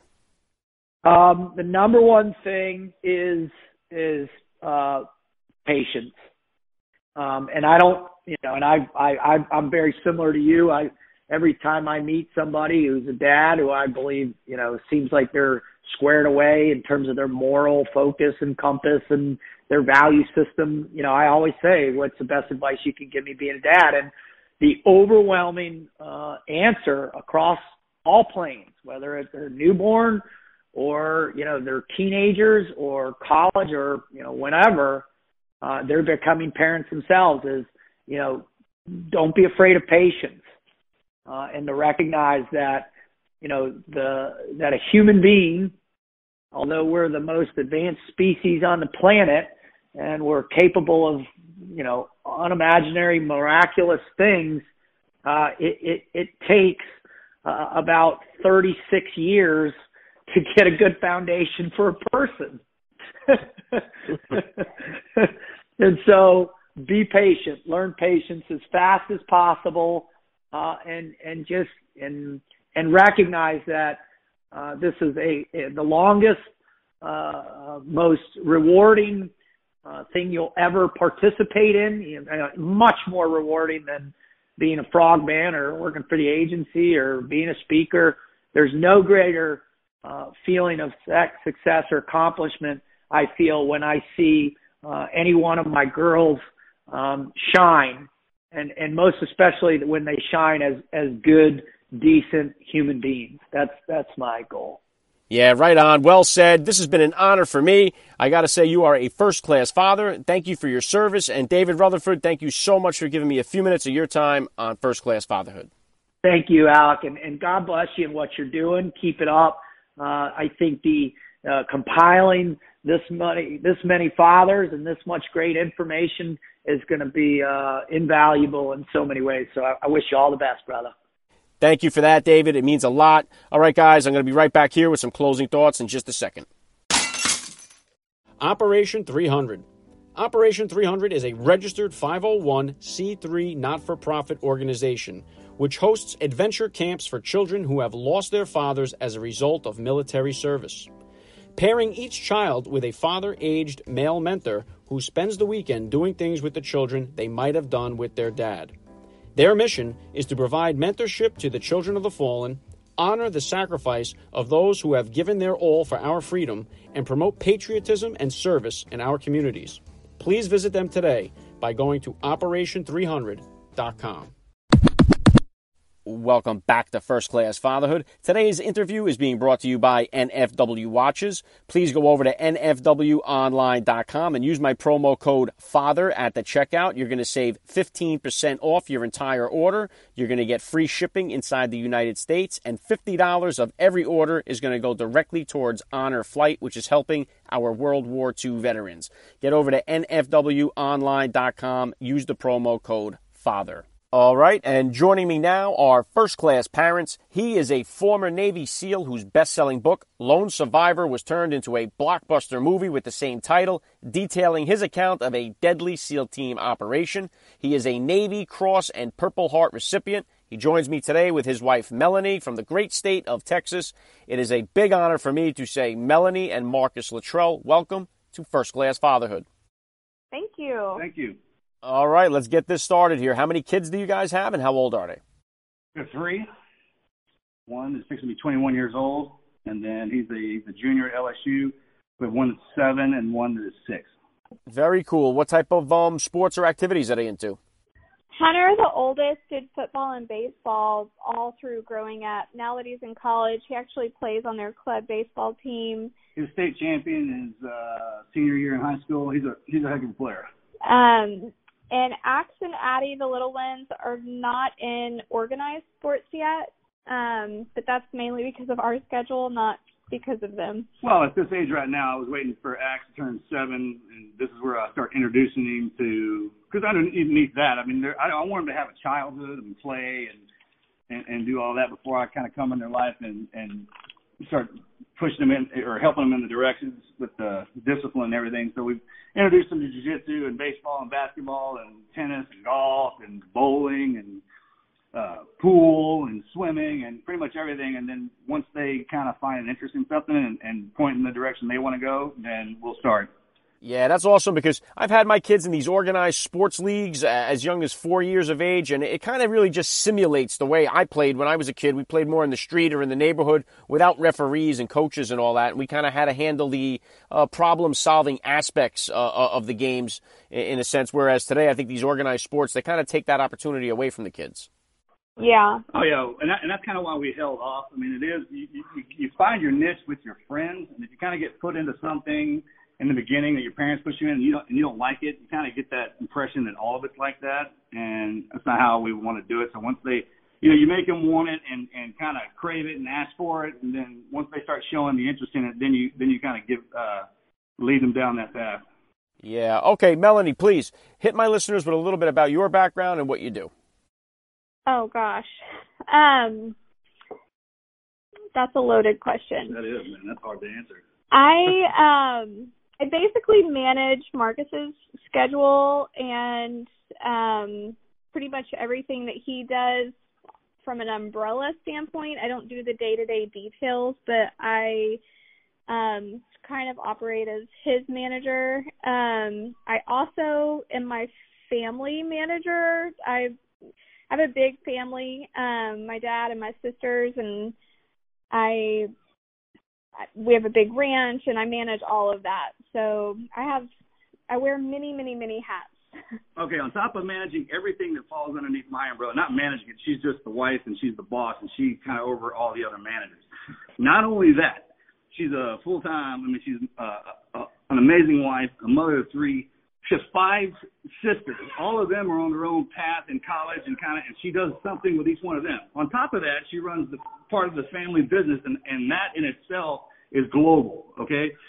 And then she helps get people elected into public office, including, up to working on the president's campaign, congressman. I mean, she has multiple hats that she wears, and it's almost impossible to put it all into perspective. I like politics. I like local politics, and I do fundraising, and I just help with campaigns and stuff like that. Very cool. All right, I want to get your guys' perspective here because I talk about this all the time on the podcast. It feels like, to me at least, in this country, there's an attack on family life, on family values through our pop culture, through the way dads and family life is portrayed on TV and in the movies. So I think it's important for, especially the young men, but just for the younger generation to hear from successful people, from well-known people, how good and how awesome fatherhood and family life truly is. So let me start with you here, Melanie. How did becoming a mom kind of change your perspective on life? Well, I became a mom at 19 years old. So I've been a mom my whole adult life, and I don't know anything other than that. So I was a single mom for a long time, and that was obviously hard, but it brings you really close to your child. So when I met Marcus, I was very thankful that he embraced Hunter as his own, and Hunter loves him like their blood. So it's been a blessing for me. I know every family situation is not like that, but our family dynamic has worked really well. Yeah, it's so cool that you were able to do that, Marcus, too, because there are so many kids growing up in this country without a father figure in their lives, and the stats are really stacked against them. There's definitely a fatherless household problem in the country. But, Marcus, you have been all around the world. You've been to hell and back. You've been through so many different evolutions in your life. How did becoming a father kind of change your perspective on life? It was the best thing ever. My brother and I always had an arrangement. For the first 40 years, we were married to the SEAL teams, to our country, and to everybody involved with that. And then at 40, we would retire, stop, and shift and go in a completely different direction, either go into whatever we were going to do, if we, kind of start looking for our wives. I got lucky. I met Melanie on a blind date, and I asked her, she left that. I was like, that's the last time you'll ever leave anywhere without me. I showed up the next day at her house with everything I owned was in a bag. I walked in and never left. And the first time Hunter came walking out of his room, I remember looking down. I was like, I didn't even really know about him. I was like, hey, what's up, buddy? Because that's a big deal to walk into another bull's pasture. Let's be real about that. But I kind of knelt down and was like, hey, look, it's going to go one of two ways, man. And it went, the famous way. I still remember being a kid and growing up and what that was like and making those mistakes. And anything and everything that I learned in the SEAL teams is dedicated now to being a husband and a father. And making mistakes is part of it, and realizing that you made them is part of it too, and that life is going to be difficult in any kind of capacity. And as the father, I have the ability, plus my background, to put pressure on my kids to see how they react in certain situations, and then I have the ability to pull it off of them. And that in itself trains them, because when you go out into the real life, we train our kids to get dressed, we train them to brush their teeth and talk and everything like that. But most people won't train them to defend themselves. They won't train them what to look out for because they're scared of it themselves. And all our children is the next version of us. It's the better version. You meet the woman of your dreams. You create something that's twice as powerful as you ever were.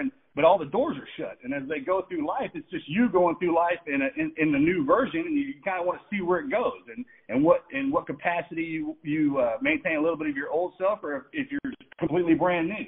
And as you go through life, you want to kind of train yourself in every situation so that when you do have the next version of yourself, you can be there training them. I would never beat up myself. I would never, talk down to myself. And that's what our kids are. It's our next version. You got to look at them like that young version. And when you were young, you made mistakes, and you still believe in magic, and that's part of it too. And we raised our kids with faith, and Jesus Christ is Lord, and we love each other in every capacity. And when they make mistakes, the thing about our generation, Gen X, man, is we're just so hardcore that, we're like stunt parents, right? We see our kids do something like, oh, that's cool, but check this out, right? We've been at the X Games. Our Warriors have been fighting for 20 years. Our women are Gen X. They're just hardcore. And our kids have this technology today, and all the video games and movies that they watch are basically our lives playing out in front of them. And, every time they get a chance to step into it, we're just like, no, we'll do it, and that's okay. Every generation is different. Our generation, I remember the things they said about us, it was bad. Same thing they say about the millennials, but that's what it's all about. It's going through life and learning as much as you can so you can pass it down. Very well said, and I'm a faith-based person myself, so I love to hear you mention Christ in there. God is under attack in this country as well. Let me ask you guys about discipline. Who is more of the disciplinarian in your home, and how do you guys kind of handle it? I think I'm more of the disciplinarian, just because I've been doing it for so much longer. I'm a spanker for sure. I don't beat, and I have ground rules with my spanking. I give warnings, and if they're third time, is a charm, and there's a spanking coming on that third time. I always spank on the behind, never anywhere else. You know, like I've got my structure of spanking, and it seems to work. I agree with you, Melanie, and I like what you said there, too, because there is a major difference between spanking a child and beating a child. And I think up until a certain point, spanking is very effective. I don't believe in screaming or yelling or humiliating. When parents do that, it drives me absolutely crazy because it's counterproductive. That's just hurting the child. They think, oh, well, I'm not spanking him, I'm not touching him. Well, by humiliating him or screaming at him in front of somebody, that's not helping them either. So I think one of our biggest problems today with, kids just going crazy, and there's lots of issues that are happening today that weren't happening when we were kids, but I think a huge part of it is the lack of discipline and lack of structured discipline. Yeah, you make a great point there, Melanie. And as parents, it is difficult to watch our kids fail or to get hurt. But I understand that failure is a part of growth. But this whole every kid gets a trophy philosophy, I think, does a lot more harm than it does good. So, how do you, Marcus, how do you kind of respond when your kids fail or get hurt? And maybe a word about discipline as well. Well, look, man, the trophies at that age are a gift to your children because when you congratulate them with words, they don't understand that. They still get presents. I mean, they see what's going on and they can hear you, but they don't understand it. And even when they're on their own, the way they learn their lessons and what really not to do is when they feel pain. And, the butt has some extra padding back there to apply a little pressure. And if you don't do that to them, okay, what do you want to do? Keep them safe or secure? Or you want to hinder them, right? Because you're going to experience pain in life. And when you get out of sports and out of school, there are no more written tests, there are no more trophies. There's the good times and the bad times. And if you're not paying attention to your good ones, your bad times are going to just light you up. And it's incumbent upon parents. Who do you want to show it to them? All right, who do you want to discipline? The most dangerous thing on this planet is an undisciplined human mind. You just want a grown-up baby, somebody who thinks they're still in 7th grade and deserve a present for every time they do something good? Or do you want to say, hey, look, man, look, right now you do something and we're playing this event. We're going to give you a trophy to reward those who work the hardest. And as you progress in age and in life, those trophies go away and it comes into diplomas and then into money and then into cars and everything that we like to give ourselves. But if you put them in the mindset that all they have to do is compete or show up, then that only happens in a small percentage of the world's population. So, if you just want them to live in that town for the rest of their life and be the kid who got the trophy in junior high or high school, well, that's cool too. But the minute they step out of that and they go into reality, even if every kid around got a trophy growing up and then they get into the opportunity to where the trophy doesn't exist and it's just who does the best work, then it'll weed themselves out. So where do you want your kid to fall in that? Because it doesn't matter how much we protect them. Eventually we're going to die or be gone and they're going to move away.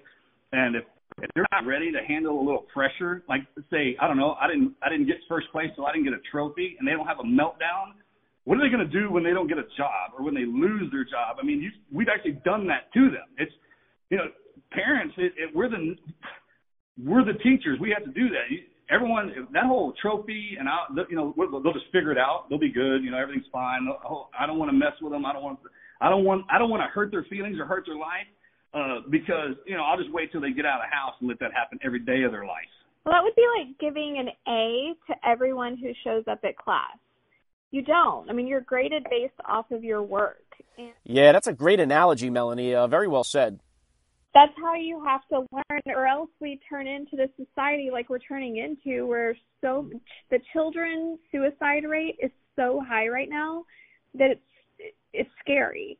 And you end up with people like Ocasio-Cortez, that wants to give everybody everything without working for it. Like, you have to have, life is a progression, and you have to learn how to, to move through those ropes, or else you're going to fail at life.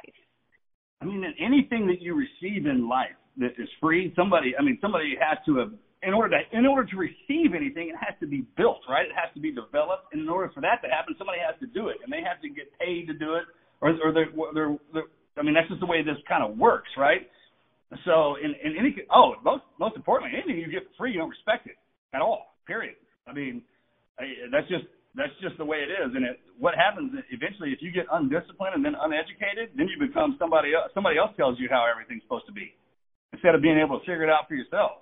Yeah, and I believe the only things that we do get for free in life are given to us by our Creator. We didn't do anything to earn the right to see or to hear or to taste. Those are blessings that are given to us, and I think we need to be more thankful, more grateful for them. But everything else, we have to earn or create for ourselves in life, but definitely need to be more thankful for the blessings we get. Yeah. Well, that's how you know things are good. I mean, if you really want to know how good things are in the country, see what people are complaining about. And if it's food, water, shelter, somebody killing them, no clothes, no education, that kind of thing, then everything else is, like I said, a blessing. Yeah, right on. All right, let me ask you guys about guns. It's always a hot-button issue, and Hollywood, for some reason, who can't seem to make even a superhero movie without gun violence, usually has the biggest mouth in the conversation when it comes to gun control. But let me start with you, Melanie. How do you feel about guns, gun safety, and what is a good age to introduce guns to kids?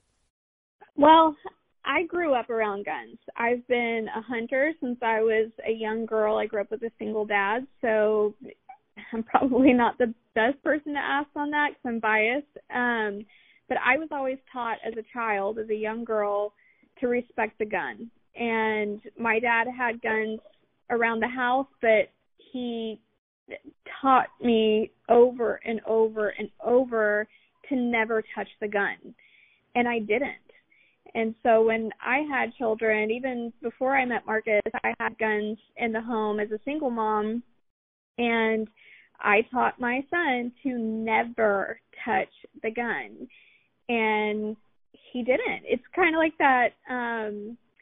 Taya, Kyle, and I have talked about this before, and when you're a kid and you've got your mom has a nice glass bowl on the dining room table, like a china or something, or a crystal bowl, and she says, don't touch it, don't touch it, don't touch it, and repeats herself so many times that you don't touch that damn bowl. And it's the same thing with a gun. If they're familiar with it and they know not to mess with it, and you also have to know your children and trust your children there are some kids that don't listen. So in that case, you have to always have your guns completely secure and never allow guns around your child. Or if you've got children that behave and that respect your word and you know that they won't mess up, then it's okay. Like I have a shotgun leaning up against my headboard. Now, there's not a shell in the chamber, can't go off. My safety is on. I have safety precautions around it. I'm not stupid, but it is visible. Now, I know for a fact my kids won't touch that gun because we have gone over it multiple times, and they don't do it. And we've got video cameras in the room. So it's just one of those things that you have to teach gun safety before you have guns around. And it has to be something that's not forbidden and secretive where they're going to want to play around with the gun. Make it a common thing. Like Marcus, before his taken his guns apart, obviously there's no ammunition in the guns or anything, but he's had Axe, help him clean it. And so Axe is familiar. This is only something that you're around when Daddy's around. And he's 7 years old, so we're okay with that because it's a common subject in our family home. It's not the forbidden fruit, that they can't touch. Exactly. And with that being said, man, if they're old enough to pick something up and to understand, to manipulate it, then they're old enough to start, teaching them with that. And it's basically like sex. Okay, you teach our kids everything there is about sex, what kind of kids are going to come out of it, and there ain't nothing more dangerous than a loaded teenage boy, right? I don't keep snakes and all these dangerous things. I don't keep them around the house, but they're around, okay? So in order for my kids to survive out in the world, I train them in every capacity. And because we do keep firearms here, I do train them in look, with Navy SEALs, the most important thing in our life is safety, all right? I can manipulate that thing as well as we can because of how safe we are with it. And then anywhere and everywhere your kid goes, if there's something out there that they're going to run into and you don't train them for it, somebody else will, okay? And if everybody in the room around is kids and they see a gun and they're all trained that they're not supposed to touch it, then they won't, all right? And if you anything and everything that they're going to run into in life, if you do not prepare them for it, somebody else will. And that's a lot of times how when most kids get hurt, it's because they haven't had gun safety, okay? Yeah. And, I mean, our police use it. We use it for, I mean, as we progress as a society, we get more sophisticated in the cities, something that used to be commonplace becomes, well, we don't do it here, and then we don't talk about it here, and now it's just forbidden. And that's kind of how it is with firearms. Even out in the country, we have them around because we don't use them for safety, but we use them for hunting, for food, for protection, for animals, to protect our own animals, all across the board. I mean, and it's one of those deals where this country is protected by all of that. And I know people hate to hear that, and I'm all about gun safety because I have gun safety running out of my ears, okay? I mean, I really do. And, I mean, it's just it should be in the capacity that you teach your kids about dangerous things or things that they will encounter in life as they progress. One being, we teach you how to dress and go to school. Then as you down the line, we'll teach you how to drive, and then we'll teach you, hey, when you start going through puberty, you guys are going to be chasing each other like crazy, okay? Here's the safety precautions you use in case you run into a loaded teenage boy, okay? Or vice versa. You're teenagers, you're like, hey, man, I need you to settle down. This is what's going to be happening, your hormones, blah, blah, blah, and it's all the variables that run into each individual is the same capacity when you run into somebody who's not trained with a weapon system in the house or out of it. First of all, you can't blame anybody who blames an inanimate object for something. I mean, if you literally are persecuting an inanimate object that can't activate itself without a human being behind it, then you don't want to look at what's really going on. Okay, no weapon can hurt anybody unless somebody's behind it, and that goes back to when your kids need to be disciplined. And I mean, that stems like if you don't do it, then if no one disciplines them, then you're going to have around a bunch of undisciplined adults, and then who knows how to run anything. Well, my dad used to say this back in the day. Maybe that would work. Or like, hey, I did this actually. And I know it's old hat, but I still teach my kids how to start a fire, build a tent, and in any case, change a tire, anything and everything that they would have to do like we had to do before tech. That's the beautiful part about our generation, man, is we're a little bit of the old and a little bit of the new. So we're the kind of last generation that can teach that old school stuff, basic survival skills without a battery. Because anything with a battery can shut down. I think the short answer to that is gun safety. Gun safety, gun safety, gun safety. Always talk about it. Always be open about it. Hey, and I know people, and I love them very much, but they don't have anything to do with it. They don't want to touch that. And I'm like, hey, good. We need people like that, too, because there's people like me who have to use it to protect you, okay? And then my children will be trained and understand what their father did. I wouldn't keep that from them. I mean, because then that would make me look like somebody bad. If dad did it and it's bad, then he must be bad. Well, that's not it. I was using it to protect everybody else, man. It's just bad people do bad things with that. It boils down to that sin you carry. I mean, if you have wrath inside of you like I do, you can either use that wrath to protect people from wrath, or you can become wrath and hurt people with it.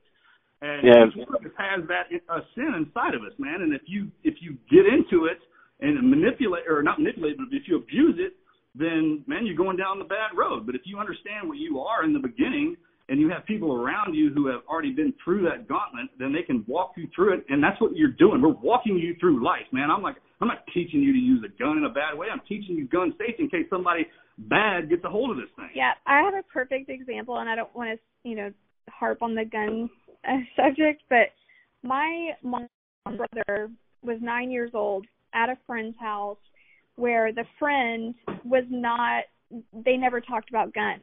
The dad left a gun out and a rifle out, and the kids were in the house by themselves, and the little kid grabbed the gun and accidentally shot my mom's brother. Wow. He was 9 years old, and he died. And it's absolutely terrible. It's a terrible situation. This kid was curious.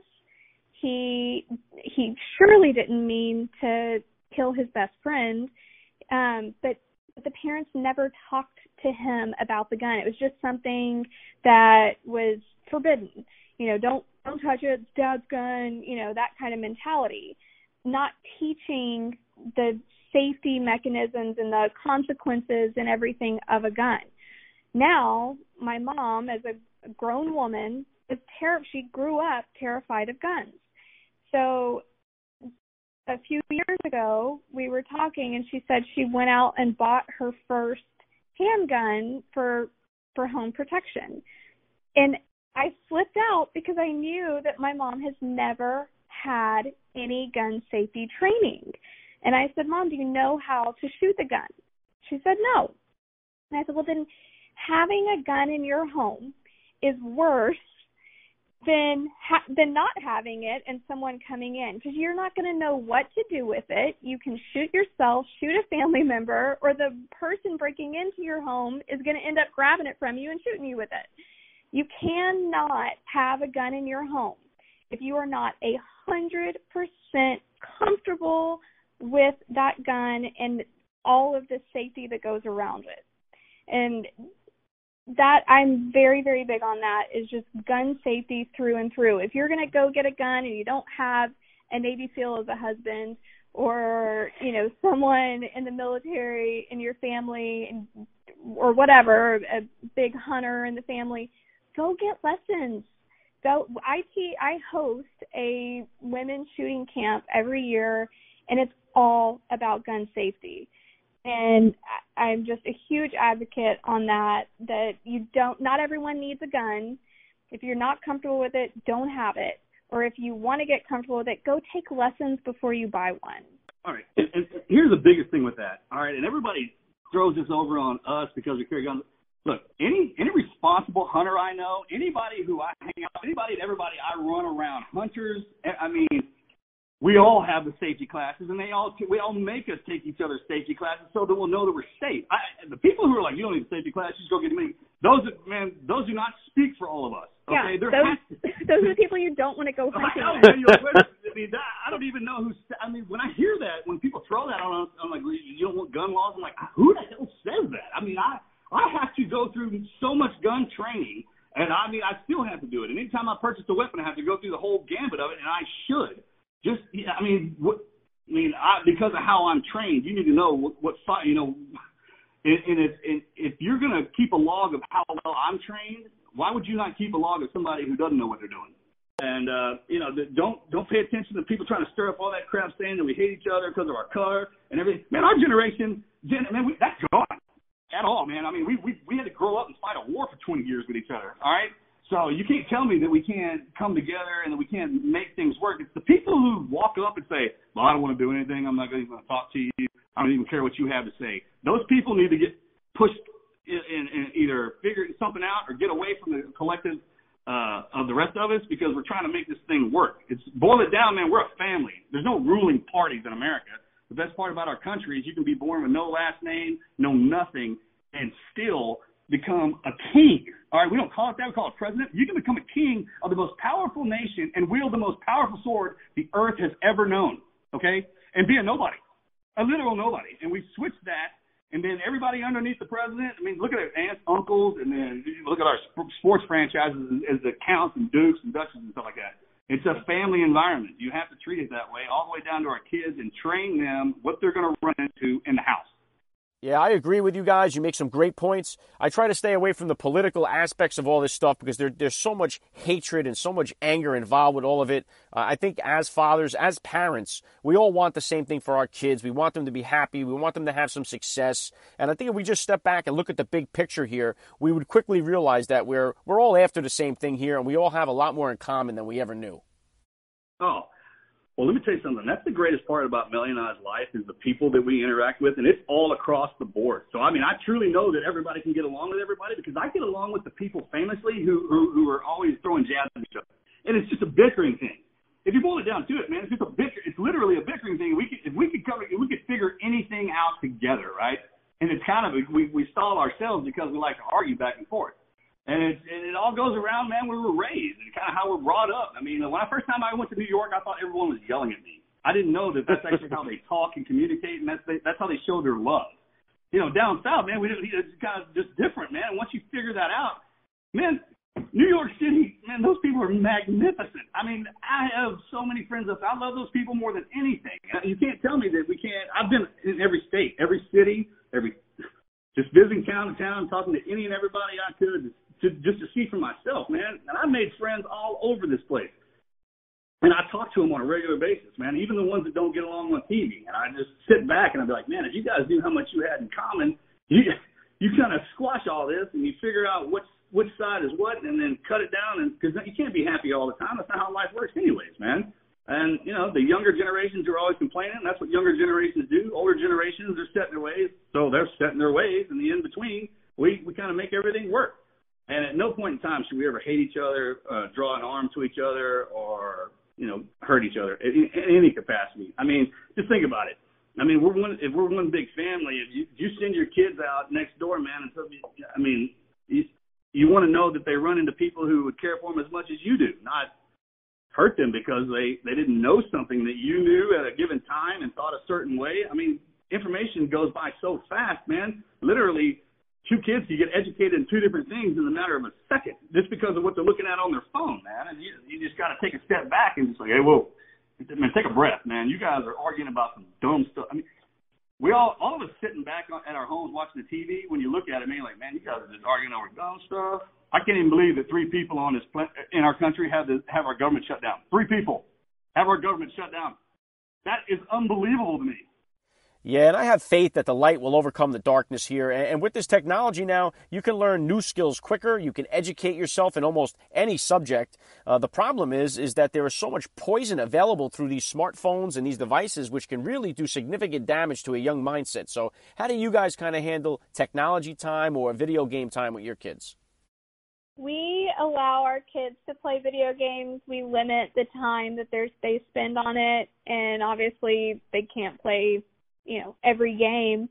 As far as phones, Axe has an old iPhone that's disabled. The Wi-Fi is disabled. He can just play games on it when he's at home or if we go to a restaurant or something, but he can't carry it to school or anything like that. It's usually for plane rides, traveling, that kind of stuff. But it's basically like an iPad in the shape of an iPhone because it's disabled. I mean, think about it. Look, same way with us. It's a reward to have that stuff. We're blessed. We have land and we have a lot of stuff to do. Like we have to work out here, so they have access to that. And if you keep that stuff from them, then they're going to be behind. And then their friends, they're going to be talking about with their friends, right? They got to play. You got to. I mean, that's what kids do these days. Everybody's like, I'm going to give my kid. I'm like, well, what are you going to give them then? Because that's what that's how this thing's works. Just everything in moderation, and that's the way it applies to everything. You see them getting burned out on something, then you take it away from them, and that's the way it was with us. If we messed up, they took away our car keys. Before that, it was whatever it is we had, right?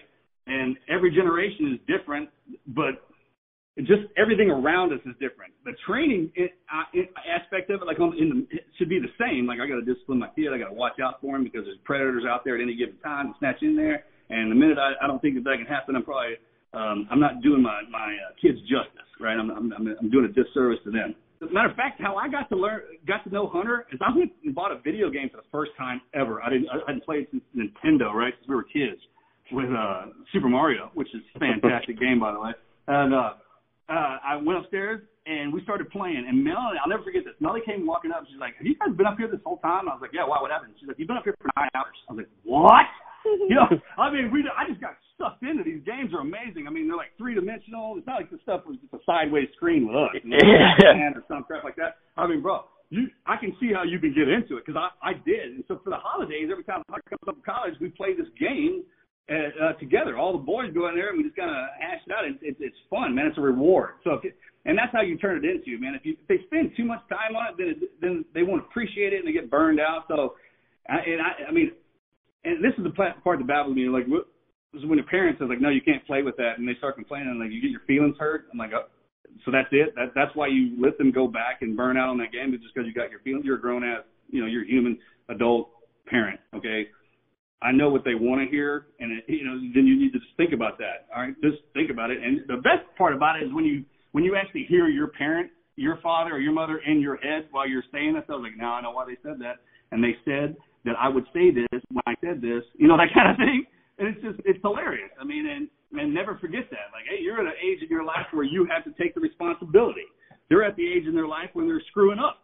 And if you don't, it's basically like climbing the corporate ladder, and then you get to your job and you don't want to do it. Like the CEO, right, or the boss. Like, nah, I'm just going to let the kids figure out how to run a company. They'll be all right. No other environment will that be applicable or be even, no one would stand for that. But you're going to do it in your home with your kids? Come on, man. Think about it. Yeah, listen, hey, we use that Fortnite as a form of currency in this house. That game is taken over. Right. Our 7-year-old loves Fortnite, and he truly enjoys playing. So why take something away that's pure joy for him? We don't let him play it all the time. Hey, look, man, I watch him and I watch them, and the hand-eye coordination with all the buttons and how fast they're working. I mean, you can read a book, but I learned if I'm reading a book, I'm just reading it. But if I could see it and use my hands in it and build something, and I mean, that's working the mind. But just like with anything, you wouldn't sit there and read a book forever and ever and ever. You take a break, right? And as kids, they don't have that break in them yet. They don't understand that part. So, be a parent. Be a parent, okay? Yeah, very good. Okay, Marcus, one thing I have to ask you, I listened to that 911 tape of you chasing the guy that shot your dog. I couldn't believe how calm you sounded throughout that entire high-speed chase. Do you have that same kind of calmness when you're driving like a long-distance ride with the kids and they start driving you crazy? Because that's a tough one for a lot of parents. Let me tell you something. After everything that I've been through, I learned lessons from my good and my bad. Like something bad that happens to me doesn't hurt me mentally. I take from it. And if you see me freaking out, if some kids could freak me out after everything that I've been through, then come on. So that was the beautiful thing about what I did for a living and everything that I had to go through is I don't get freaked out when they're when they bust and they're bleeding or something happens. Like when Melanie, everybody comes up to me, not only as the parent, the father, and everything that I've been through, I keep the calm. I keep the peace around here. That's my job. All I do around here is protection and enforcement. Melly runs the show, man. I do what I'm told, and I protect and enforce everything, and then anything in between. And if it makes it past Melly and it makes it to me, then I handle it, and that's it. That's probably one of my best qualities too, is remaining calm. Things don't rile me up. So car rides aren't hard for us because we're both really chill. Awesome. Okay. We're in the new year here. What type of goals or plans do you guys have coming up for this year and for the future? I'm trying to go keto. It's hard. And this family's not 100% on board. We'll get it done. I would try to, make sure that we live every single day like it was, like we wouldn't get it back.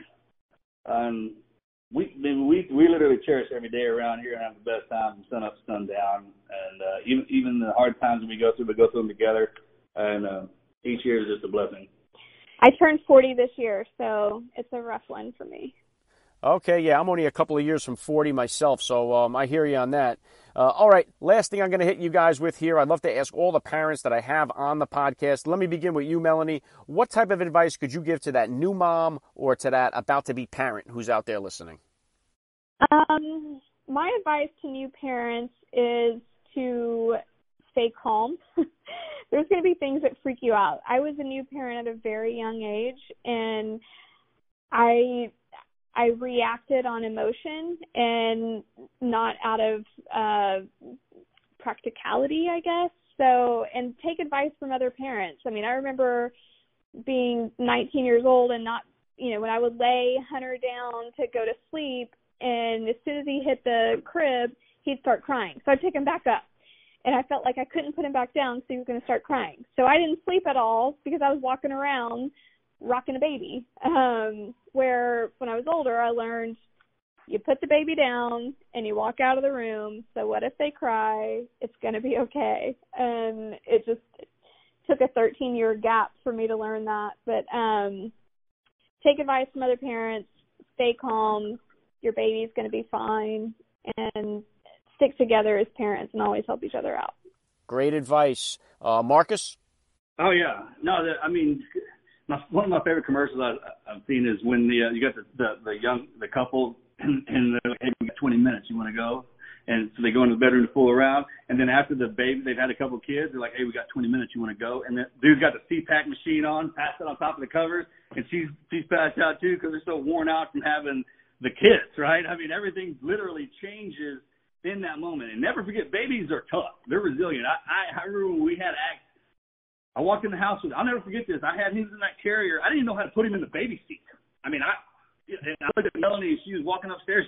She just I watched her give birth to my children. I was like, women are the toughest thing I've ever seen in my entire life, man. And I know pain. And I was sitting there with him, and I was like, all right, buddy, we're going to get through this together, man. And I remember I would clean everything, I mean, just crazy, and then put it in the microwave, make sure it's sterilized. And after the second kid, third kid, people just like, it falls on the ground, take it off, spit on it, put it in their mouth, like, hey, die. And I've never run across a parent that didn't. It's a progression. And no matter what seasoned parents tell a new parent, you are still going to default to your own parenting regulations of what you see and what you learn. It is trial and error, okay? It truly is, man. And no matter what, as the father, realize that woman, what she just went through and carried that baby and did all that, man. So I had diaper duty, whatever I could do, man. And the sleepless nights, yeah, those exist, man. Just get used to them. I mean, you'll get into the zone, kind of going through hell. He says that, but he also told me that he was going to have night duty because he doesn't sleep well at night. And the first night we were home. All right, this happened one time, okay? Oh, no. It happened every night. The first night that we were home, the first time Axe started crying, I look over at Marcus, and his eyes immediately shut tight. And I'm like, Dad, sorry. Okay. So at that age, man, the guy always, he pretended to be sleeping. Well, I mean, the kid's hungry. I can't really help you with that, okay? That's what the mother can't. He pretended to be sleeping. He could have rubbed my back while I was feeding him or something. Yeah, I love that because we always had a rule in our house when they were babies, if you wake them, you shake them. You got to get them back to sleep. Oh, yeah. It's kind of like finding the dog mess on the ground. Whoever finds it, you got to clean it up. You got the baby up. But hey, I mean, just know that as people have been doing parenting stuff and been parents since the beginning, okay, and before they had hospitals and all that stuff, and just have a great time with it. And it does go by fast. I noticed that, man. And they are so much fun. I mean, when they get to that age, like 6 and 7, when they look at, and they get their own personalities, that's when you figure out when you're not cool anymore. As soon as your kids know the difference between cool and uncool, you're not cool anymore. And you're old and busted and all that stuff. And that's a great – that actually has to happen for you to go through the transitional period of being able to enforce the rules on your kids. Because in the beginning, you're like, they think, you're cool and they want to hang out. And then as soon as they go, hey, you're not cool, then they're like, oh, check this out. If I'm not cool, check out this rule and this new chore, all right? You know what I mean? It's like, all right, I'll act like a parent if I have to. And then, ask around, ask for advice. And don't ever be ashamed or to not know anything. And don't ever be embarrassed to adopt something that somebody else does, for their – And don't be ashamed to ask for help, for babysitting, from family or whatever. I truly believe that a mother's sanity is through breaks. And I see a lot of new moms that feel guilty for going to get their hair done or leaving the baby to go to the grocery store by herself. Moms need that. Take breaks. Get away by yourself. Yeah, that's why you keep your family around. That's why your mother and your grandparents and you keep all of them around close to you, and they're a wealth of knowledge, and they love watching the kids, so you can have the break. And I mean, we keep everybody around us at any given time. And they pass their kids off to us, and it just kind of works. And then the kids hang out together, and they're being raised together as a family, and it's a wealth of knowledge for them in itself. Yeah, very well said. I love the advice. This has truly been an honor for me, guys. So I have to say thank you so much, Melanie and Marcus Luttrell, for giving me a few minutes of your time right here on First Class Fatherhood. Thanks. Oh, great. Yeah, you appreciate it, brother. Thanks, man. All right, I'll be right back after a quick spot.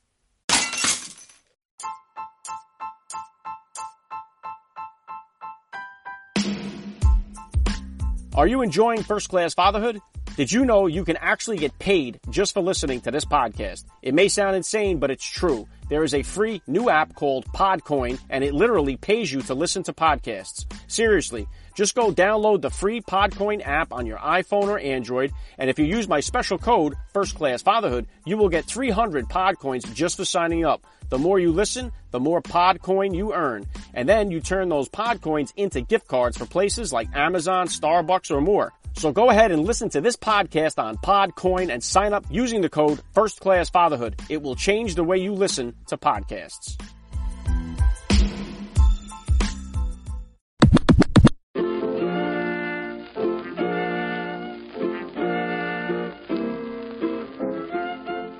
Back to wrap things up here on First Class Fatherhood. I just got to give a special thank you to all the Navy SEALs who you've just heard in this podcast, and all the Navy SEALs all around. The entire community has been so awesome at getting back to me whenever I reach out to them to come on to the podcast here. They have some very insightful thoughts to share about fatherhood, and it will continue next week. For Frogman Friday, I'm going to be dropping a fresh Navy SEAL on you. Make sure you are following me over on Instagram at Alec_Lace to find out just who that is. I got to say, thank you guys for listening. You are what makes this podcast what it is. That's all I got for you guys right here. I'm Alec Lace. You have been listening to First Class Fatherhood. And please remember, guys, we are not babysitters. We are fathers. And we're not just fathers. We are first class fathers.